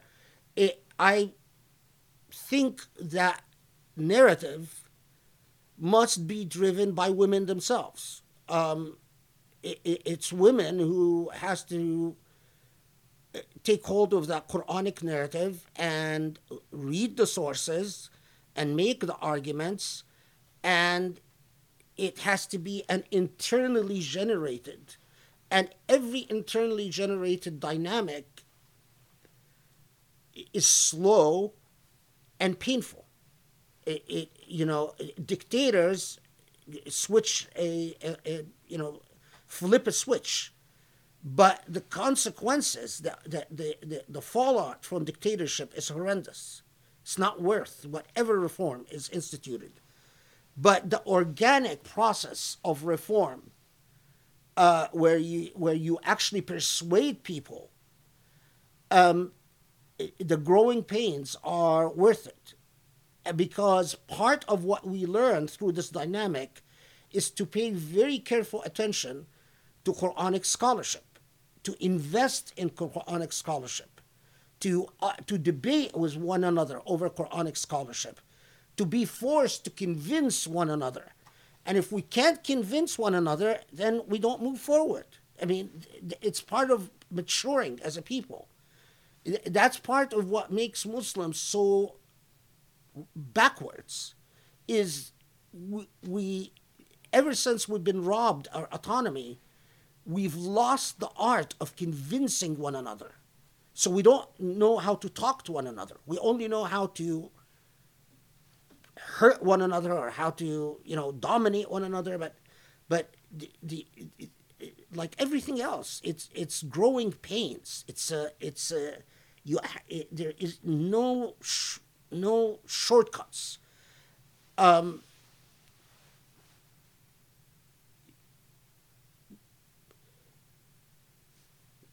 But even I've never all these years, and I've never heard even a well-informed discourse on the relationship between what the Quran says about orphans and what the Quran says about polygamy. I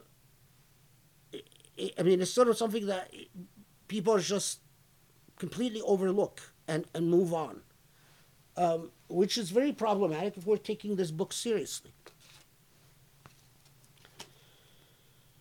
Okay.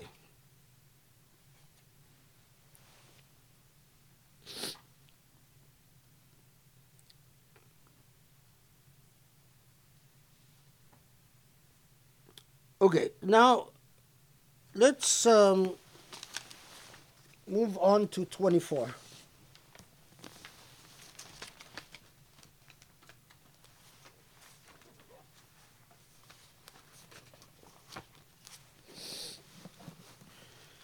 So this is again Muhammad Asad's translation. Forbidden to you are all married women other than those whom you rightfully possess,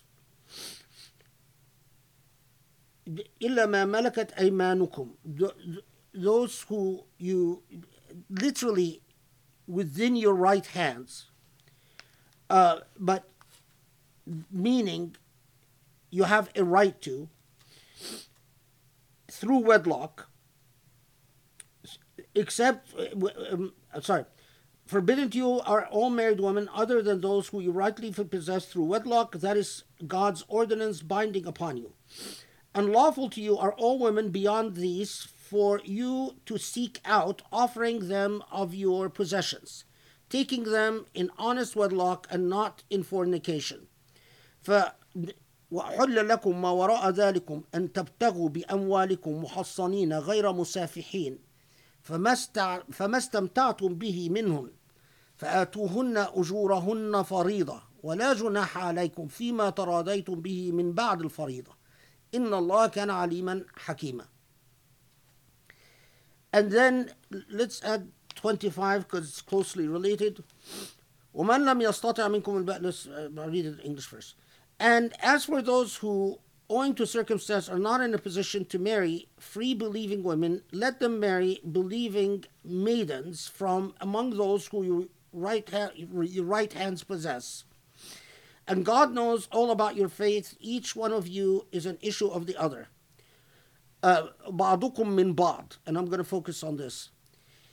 Marry them, فانكحوهن بإذن أهلهن وآتوهن أجورهن بالمعروف. So marry them with their people's leave, with their family's leave, and give them their dowers in an equitable manner, there being women who give themselves an honest wedlock and not in fornication, nor as secret love companions. ولا متخذات أخدان. And when they are married and therefore become guilty of immoral conduct, they shall be liable to half the penalty to which free married women are liable. Okay, so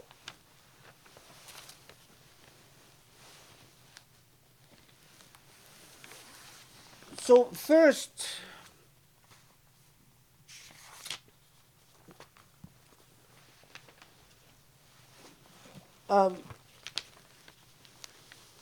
so emphasizes, and this is 25 and 20, sorry, 24 and 25.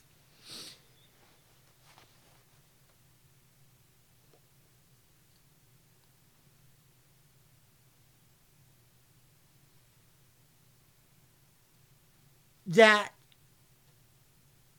the first rule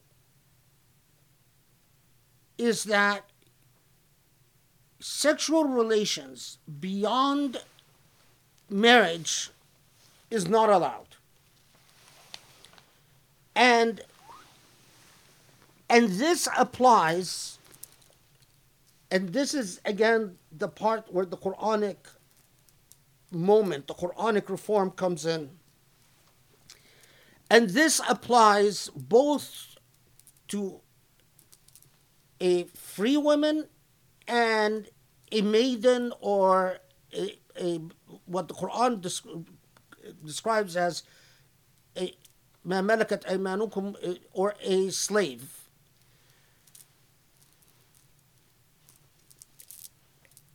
The preference, as 26 makes clear, is that you do not marry slave girls, but that you marry a free woman. But if you are unable to marry a free woman, then it is permissible to marry a slave girl, And in the Muhammad Asad's translation, and I'll comment on this. The critical thing is that a slave girl that you own, and that in all cases, عدم اتخاذ الخدن. الخدن is a love or a secret lover. Now, the way Muhammad Asad translates this, the language itself, the grammatical analysis of the language, can clearly mean that whether free or slave, you must be married to that person.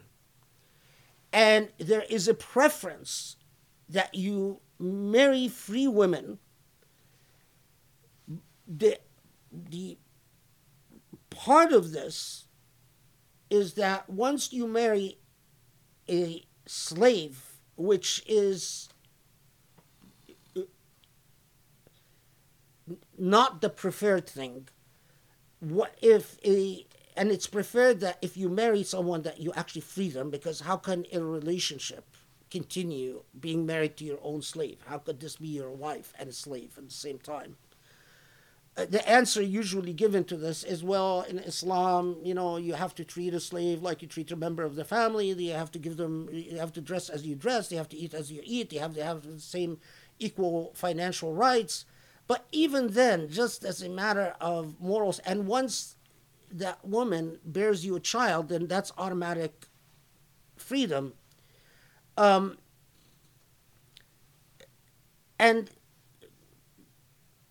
do we have examples of people who own slaves that propose to the slave girl and the slave girl refused to marry them? Yes, we do have examples of that. I mean, they're throughout Islamic history, and with some very colorful love stories that go along with that. If you want to read a lot of that, read Tuq al-Hamama, or the Ring of the Dove by Ibn Hazm, who reports, or of course, what's the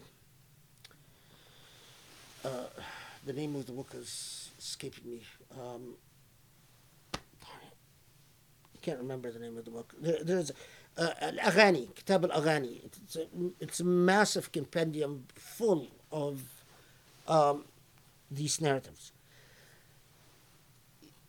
Now, however, you must be aware that within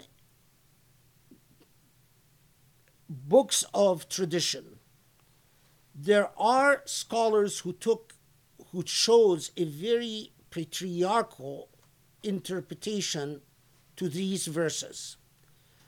And the interpretation that they chose is marry free women, and if you cannot, then marry slave girls that you do not own. Why did they choose this interpretation? Because they wanted to maintain that you can have sexual relations with a slave girl that you own, even if you're not married to her. Of course, if you can, so if you own a slave girl, they argued then you can have sex with her, so why marry her? So they chose to understand these same verses as saying,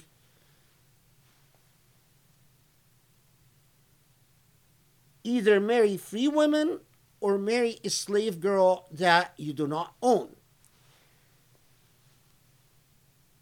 But of course, that creates a problem for these scholars.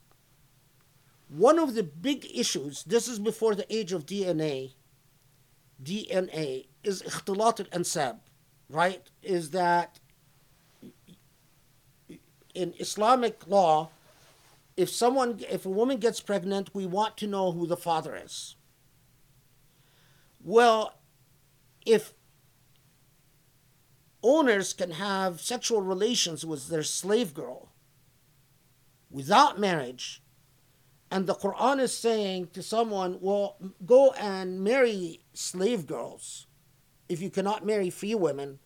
So you're marrying a woman who, at the same time, you don't own this woman.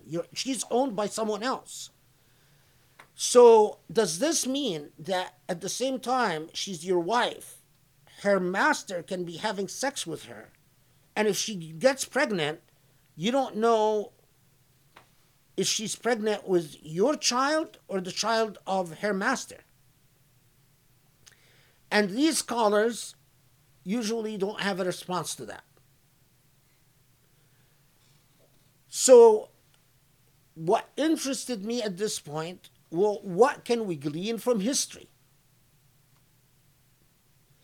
And I am convinced that what we clearly see in historical practice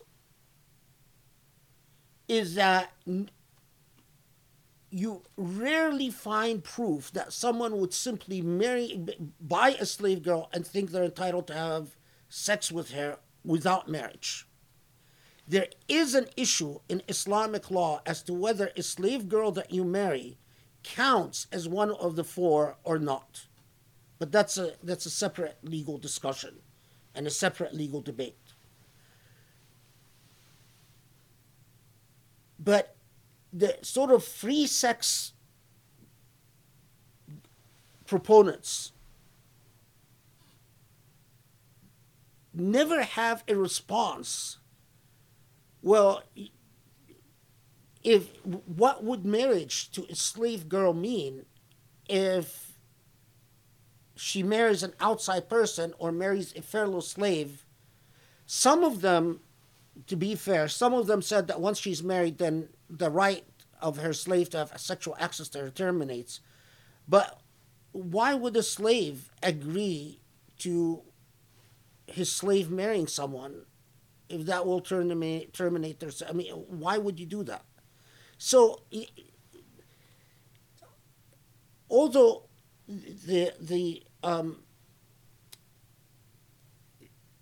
you hear of those who make the assumption that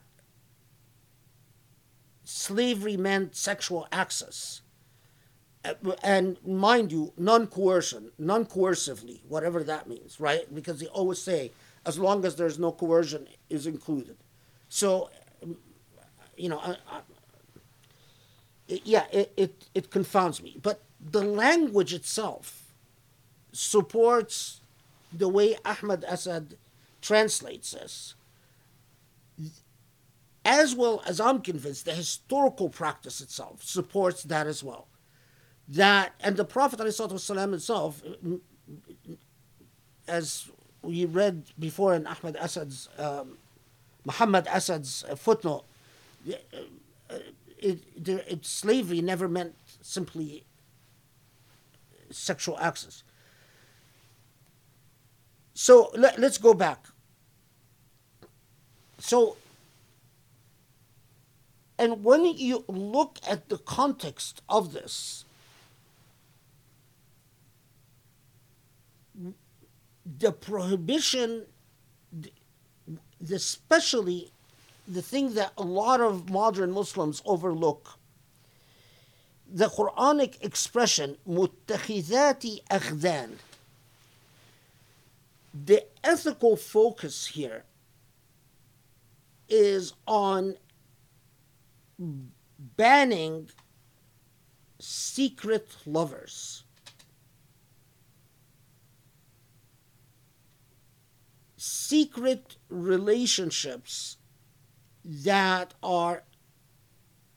include sexual relationships, but in which when people are dumped or the relation is terminated, there is no recourse to rights.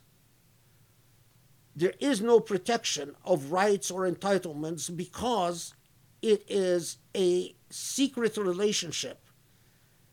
in which the family plays no part, in which the constraints that exist to prevent abuse do not exist.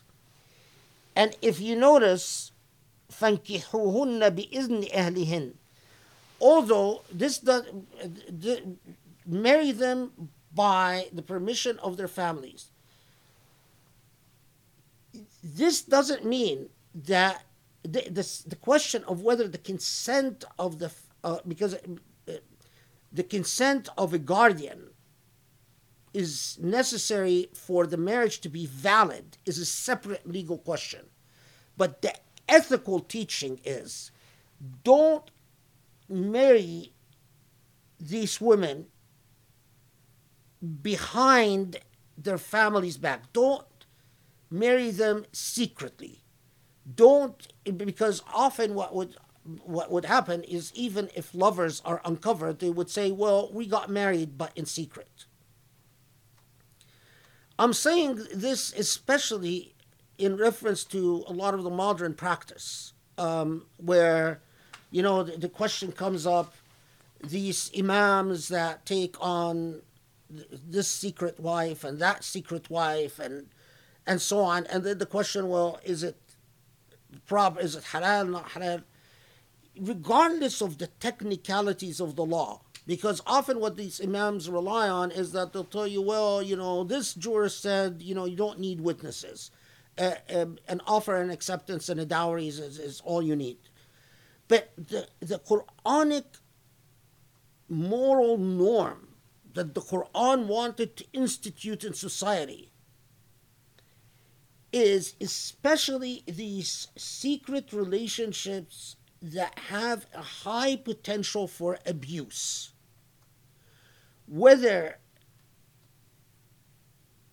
And most often, the high potential of abuse occurs when the family is not, and there is no recourse for a woman or for who is abused within a relationship. And so it's like coming in and saying all relationships have to be in the open. The preference, because what the preference with slaves is that you free them, and that's the clear moral preference. So the preference could not be that you marry slaves. The preference is always that you free a slave. But if for whatever reason you cannot marry a free woman, and then the second option is a valid open marriage to a slave who, if you understand what an Islamic marriage about, as you find written in 100 sources, is that they used to describe it as against the proper manners of against husn al-khuluq, that it is sort of not good character to marry someone who remains in a slave status. So in other words, if you marry them, if you're of decent moral character, you free them. But anyway, if they bear you a child, they're going to become free anyway. Now,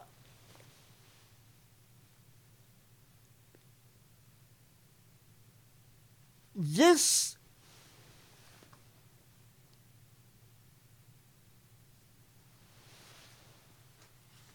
then notice that with 25, we are still on this theme of sexual misconduct, because in 25 it comes and circles back and says, and in the case of sexual misconduct committed by someone in slave status,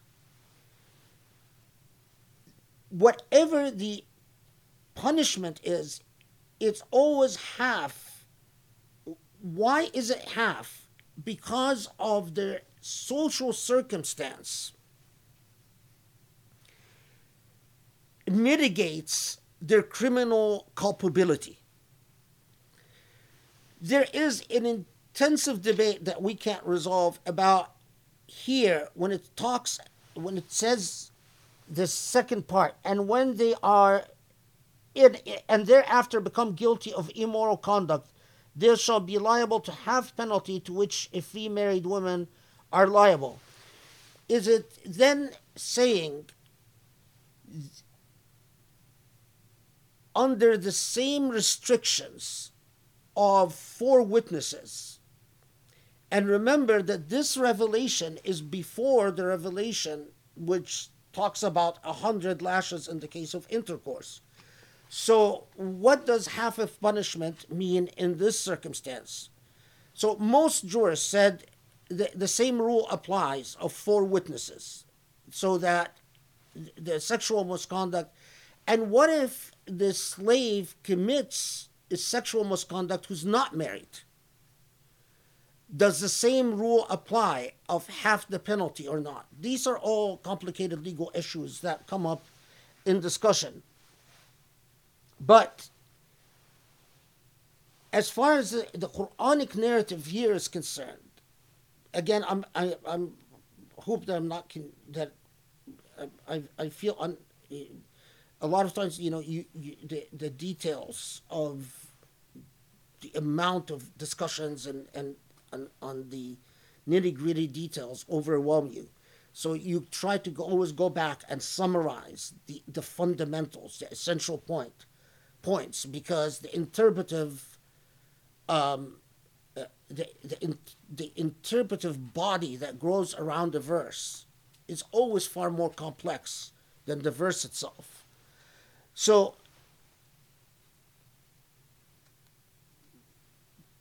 re-summarize again. Clearly, what everyone agrees on is that these verses come in and say something that already is well known from other revelations of the Quran. So, in other words, something that sexual conduct outside of a marital relationship is haram. There is disagreement as to whether sex with a slave is sexual outside a legitimate relationship. School that I reject that says, well, with a free woman, you need to marry her. With a slave, it's enough that you own her. For reasons I explained, I reject that school. I think that the Quran is quite clear. It's saying in both situations, you need marriage. Second point, because otherwise we actually would have a lot of problems of why we even have this revelation.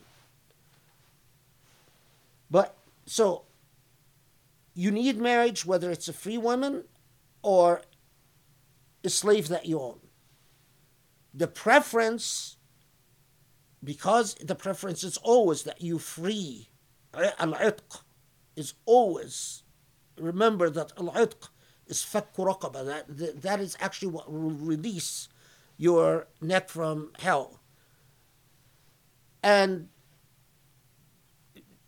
anyway, so if you're unable, usually if you're unable to afford the dowry of a free woman, and so you end up marrying your slave as a second option, that's fine. There is nothing in the Quran that seems to that even hints that this wouldn't count as one of the 4. I mean, I don't even understand that debate. Those who say, oh, does it count as one of the 4 marriages or it doesn't count? I think it clearly counts. I mean, there's nothing in the Quran that even needs for us, or that would make us need to get into that debate.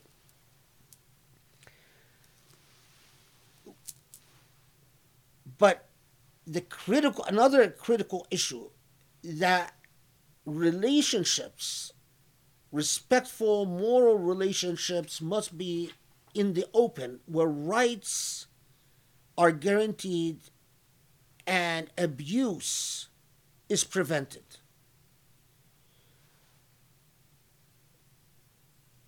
That doesn't mean that a marriage is only valid if you have a big wedding.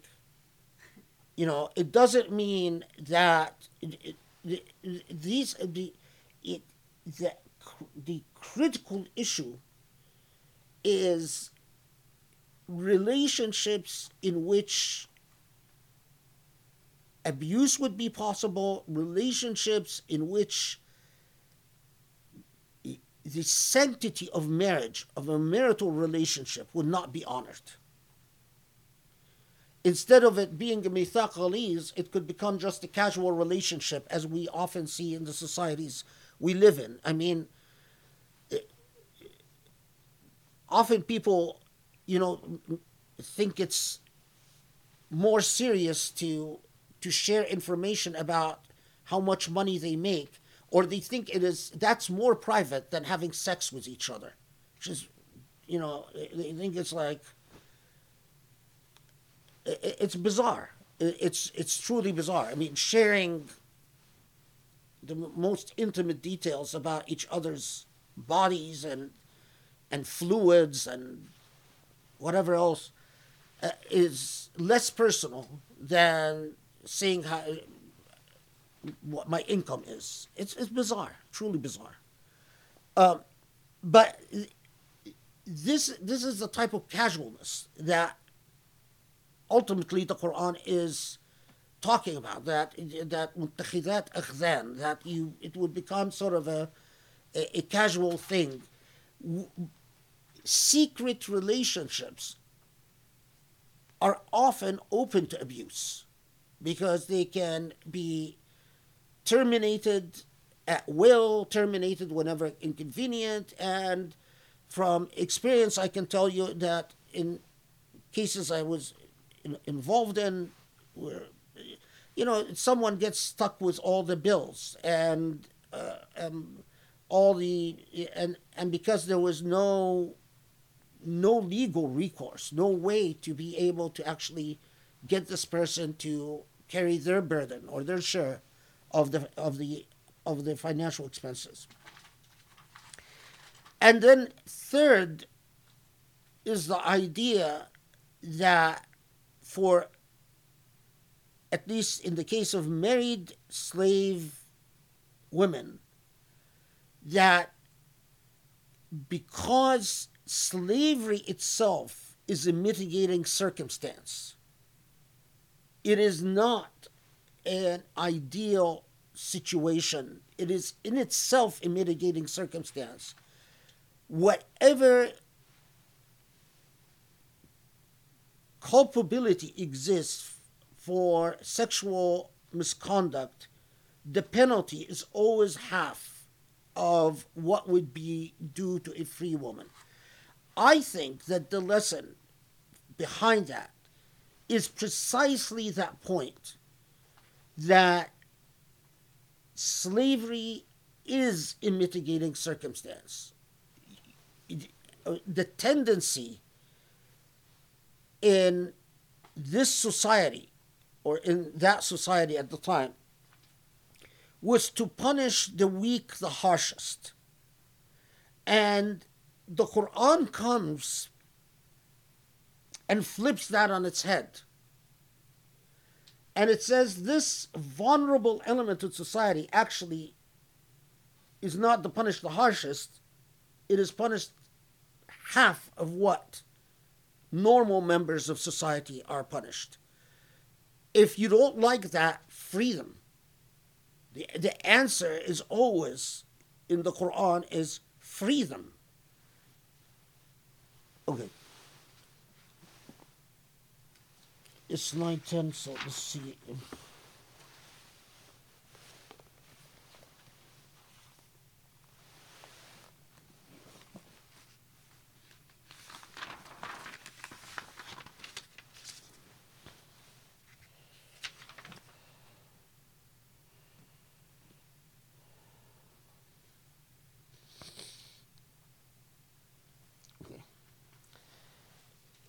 Now, notice 26, 27, 28.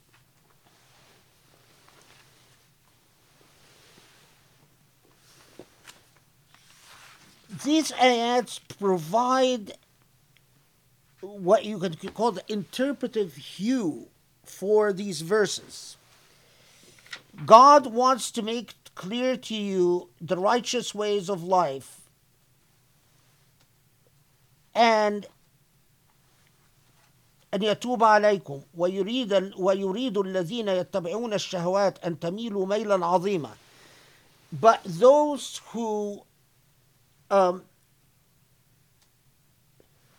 who follow their lusts, what is the problem with those who follow their lusts? أن تميلوا ميلا عظيما is that you drift away from the path of a principled living. To me, that anchors the way I approach the ethics of the verses that preceded it. So when I'm thinking of the institution of marriage and secrecy in marriage and secret relationships and casual relationships, which has been preceded with Allah telling me that this is a weighty covenant, that the relationship between husband and wife is a weighty covenant, then Allah is reminding me that when there is a relationship between male and female, it ought to be based on a mithaq ghalidh, on a weighty covenant in which God becomes a partner in this relationship. What is the interpretive anchor and the interpretive guideline is that to read the Quranic norms to bolster the idea of a principled life that, while responsive to people's sexual needs, but that honors a serious covenantal relationship between male and female when they commit to one another. And all relationships that are based on simple lust without serious commitment, or based on other factors that has nothing to do with Quranic ethics, could be a path to أن تميلوا ميلا عظيما, that you would drift away. So the Quran is, note here, the Quran is not laying out a code of law. It is engaging in a moral education. So, يريد الله أن يخفف عنكم وخلق الإنسان ضعيفا. And God wants to lighten your burdens, for human beings have been created weak.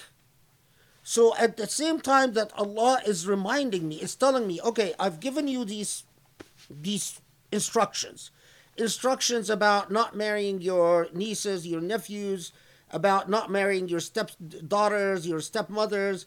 I'm giving you all these, all this long narrative of instructions, even going back to about orphans and polygamy and etc., and about when it comes to sexual relations, make it out in the open, make it decent, make it based on commitment.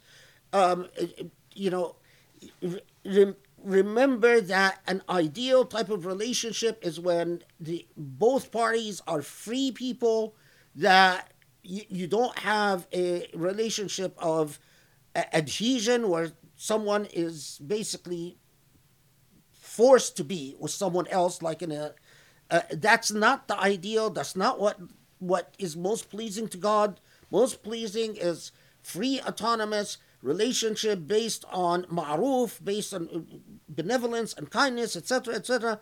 And then Allah comes and anchors us and says, remember, there is a path of those who respond to just lust. And that path is dangerous. But also the path of those who expect human beings to be like what was very well known to Islam at the time, and that's the Catholic creed of abstinence. There's also the path of those who require human beings to be superhuman.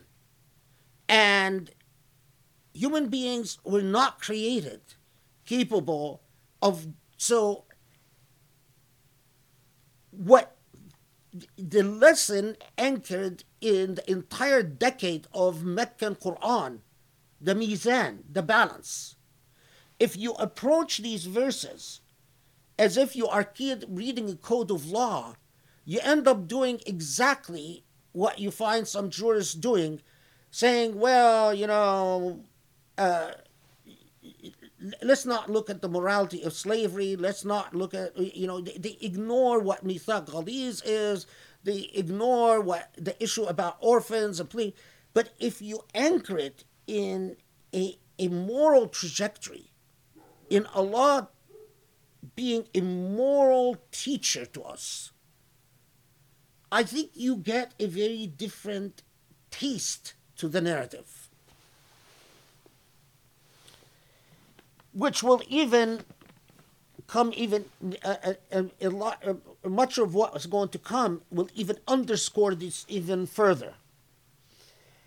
Okay, you read just this is يريد الله أن يخفف عنكم, that God wants to lighten your burdens. That if you want to understand Allah, Allah's not out to add to your burdens. Allah is light. As an interpreter of the Quran, do you lighten burdens, or do you, of course, do you add to people's burdens, or do you, for every burden that you argue is necessary, is it carefully measured to what God's moral objectives are? Because it's a very serious responsibility if God wants to lighten people's burdens and you do the opposite. Do you see, as an interpretive matter, it's a very big point. Allah can't tell you that Allah wants to lighten your burdens and you just willy-nilly act to do the opposite. Okay, then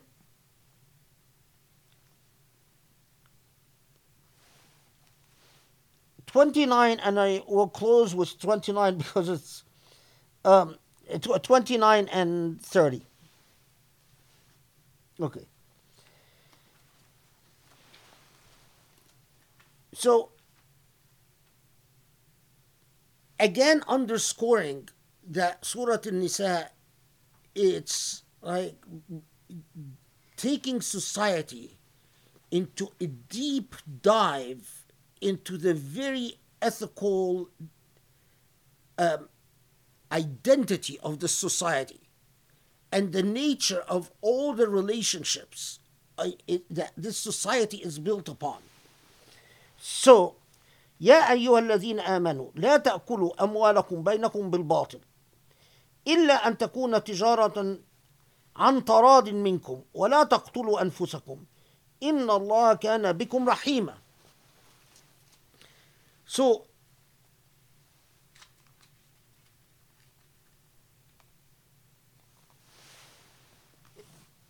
ومن يفعل ذلك عدوانا وظلما فسوف نصليه نارا وكان ذلك على الله يسيرا. Then it comes and sort of underscores sort of an undercurrent or a theme that flows as an undercurrent in much of the narrative. by saying, in all cases, remember the following.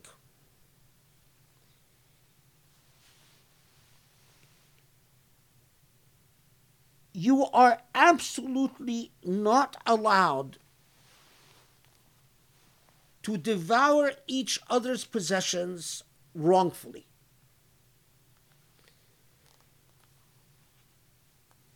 There is a big grammatical debate that there's no need for us to get into as to the second phrase that comes, إلا أن تكون تجارة عن تراض منكم.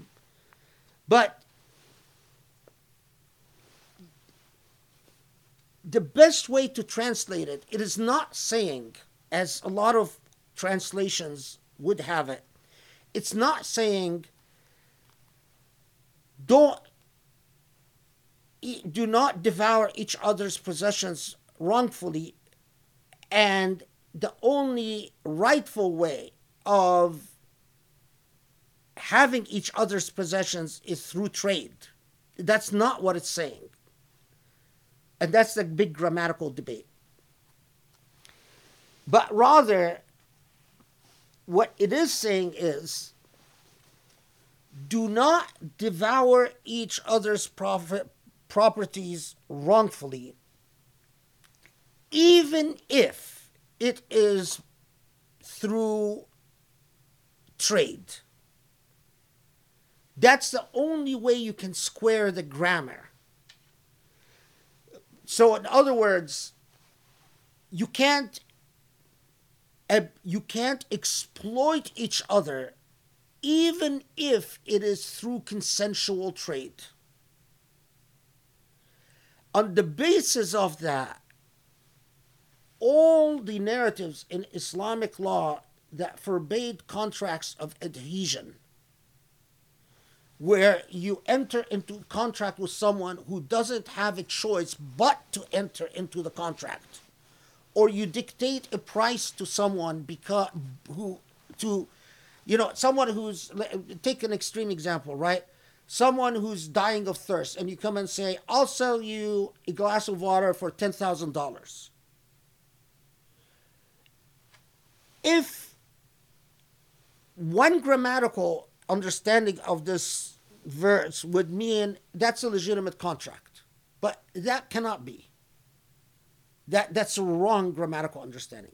The correct grammatical understanding is, say, no, even if consent is given, that consent doesn't make this a legitimate or rightful exchange. Of course, this is an extreme example, $10,000 for a glass of water, but contracts of adhesion, coercive contracts, extortionist contracts. So the issue of what's a legally recognizable consent or not legally recognizable consent is complicated.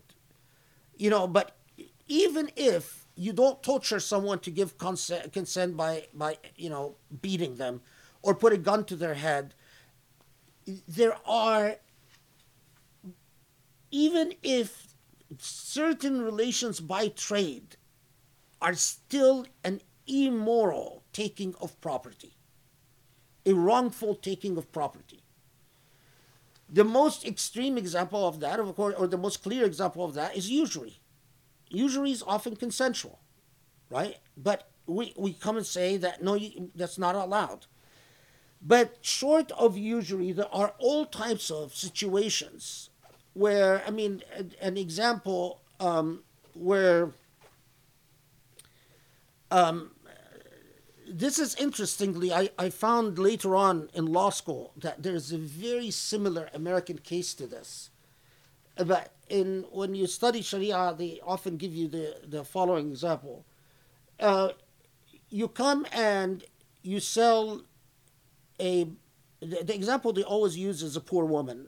A poor woman, a widow, it's always a widow who's raising orphan children. A widow who's raising orphan children, furniture for her home. And you tell her, okay, this furniture costs you, let's say, $1,000, and you say, okay, so you are going to pay, make installments on this furniture, but if you miss any of the payments, you are to pay, let's say, $10 a month. But if you miss any of the payments, I have the right to come and take all the furniture, and you have no rights in the furniture whatsoever. So let's say in this example, I'm changing it a little bit to make it fit dollars. The woman makes payments on the furniture until she reaches $990. Comes the last month, and she is unable to pay the final $10. You say, oops, okay, you missed your last payment. You come in and you take all the furniture from her. Is this legal? This is where this Quranic verse comes in. They say, well,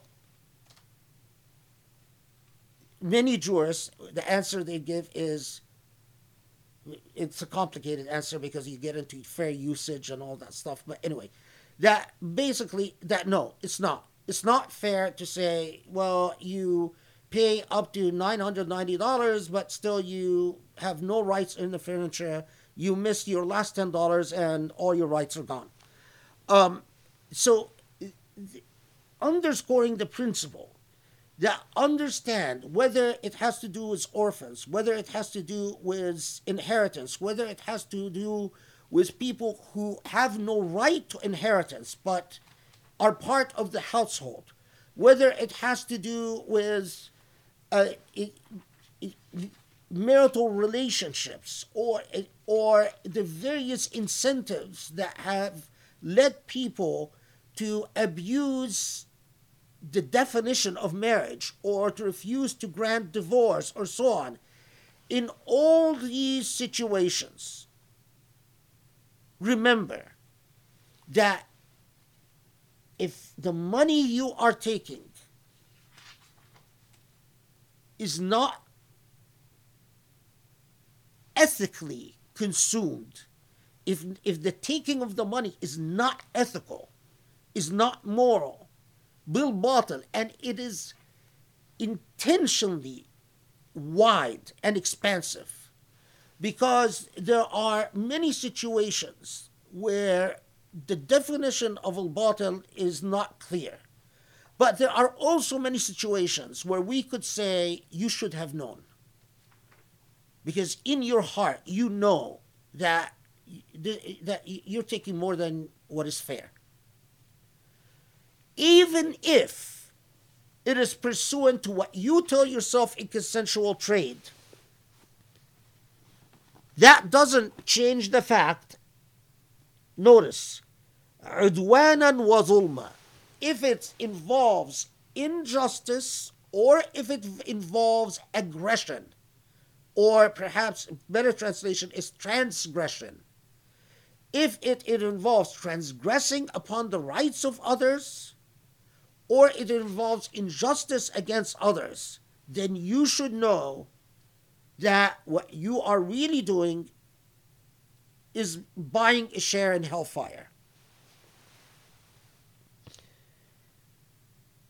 And that God sees all.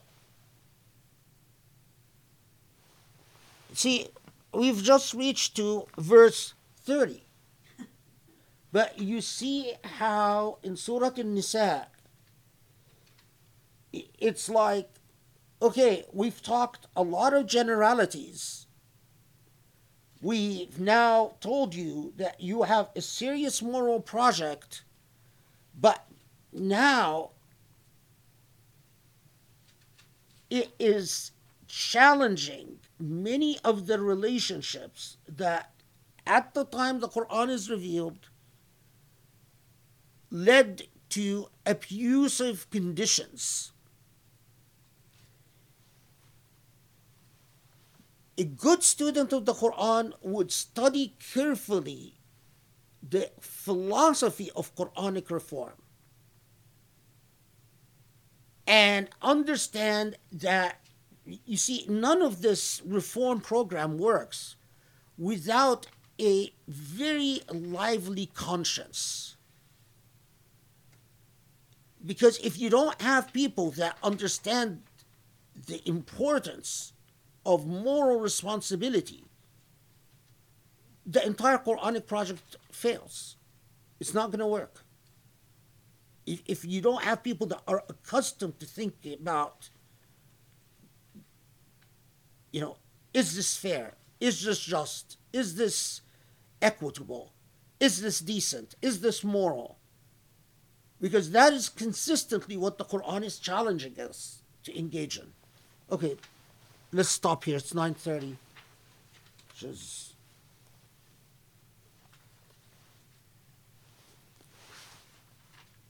a good stopping point. Okay, alhamdulillah.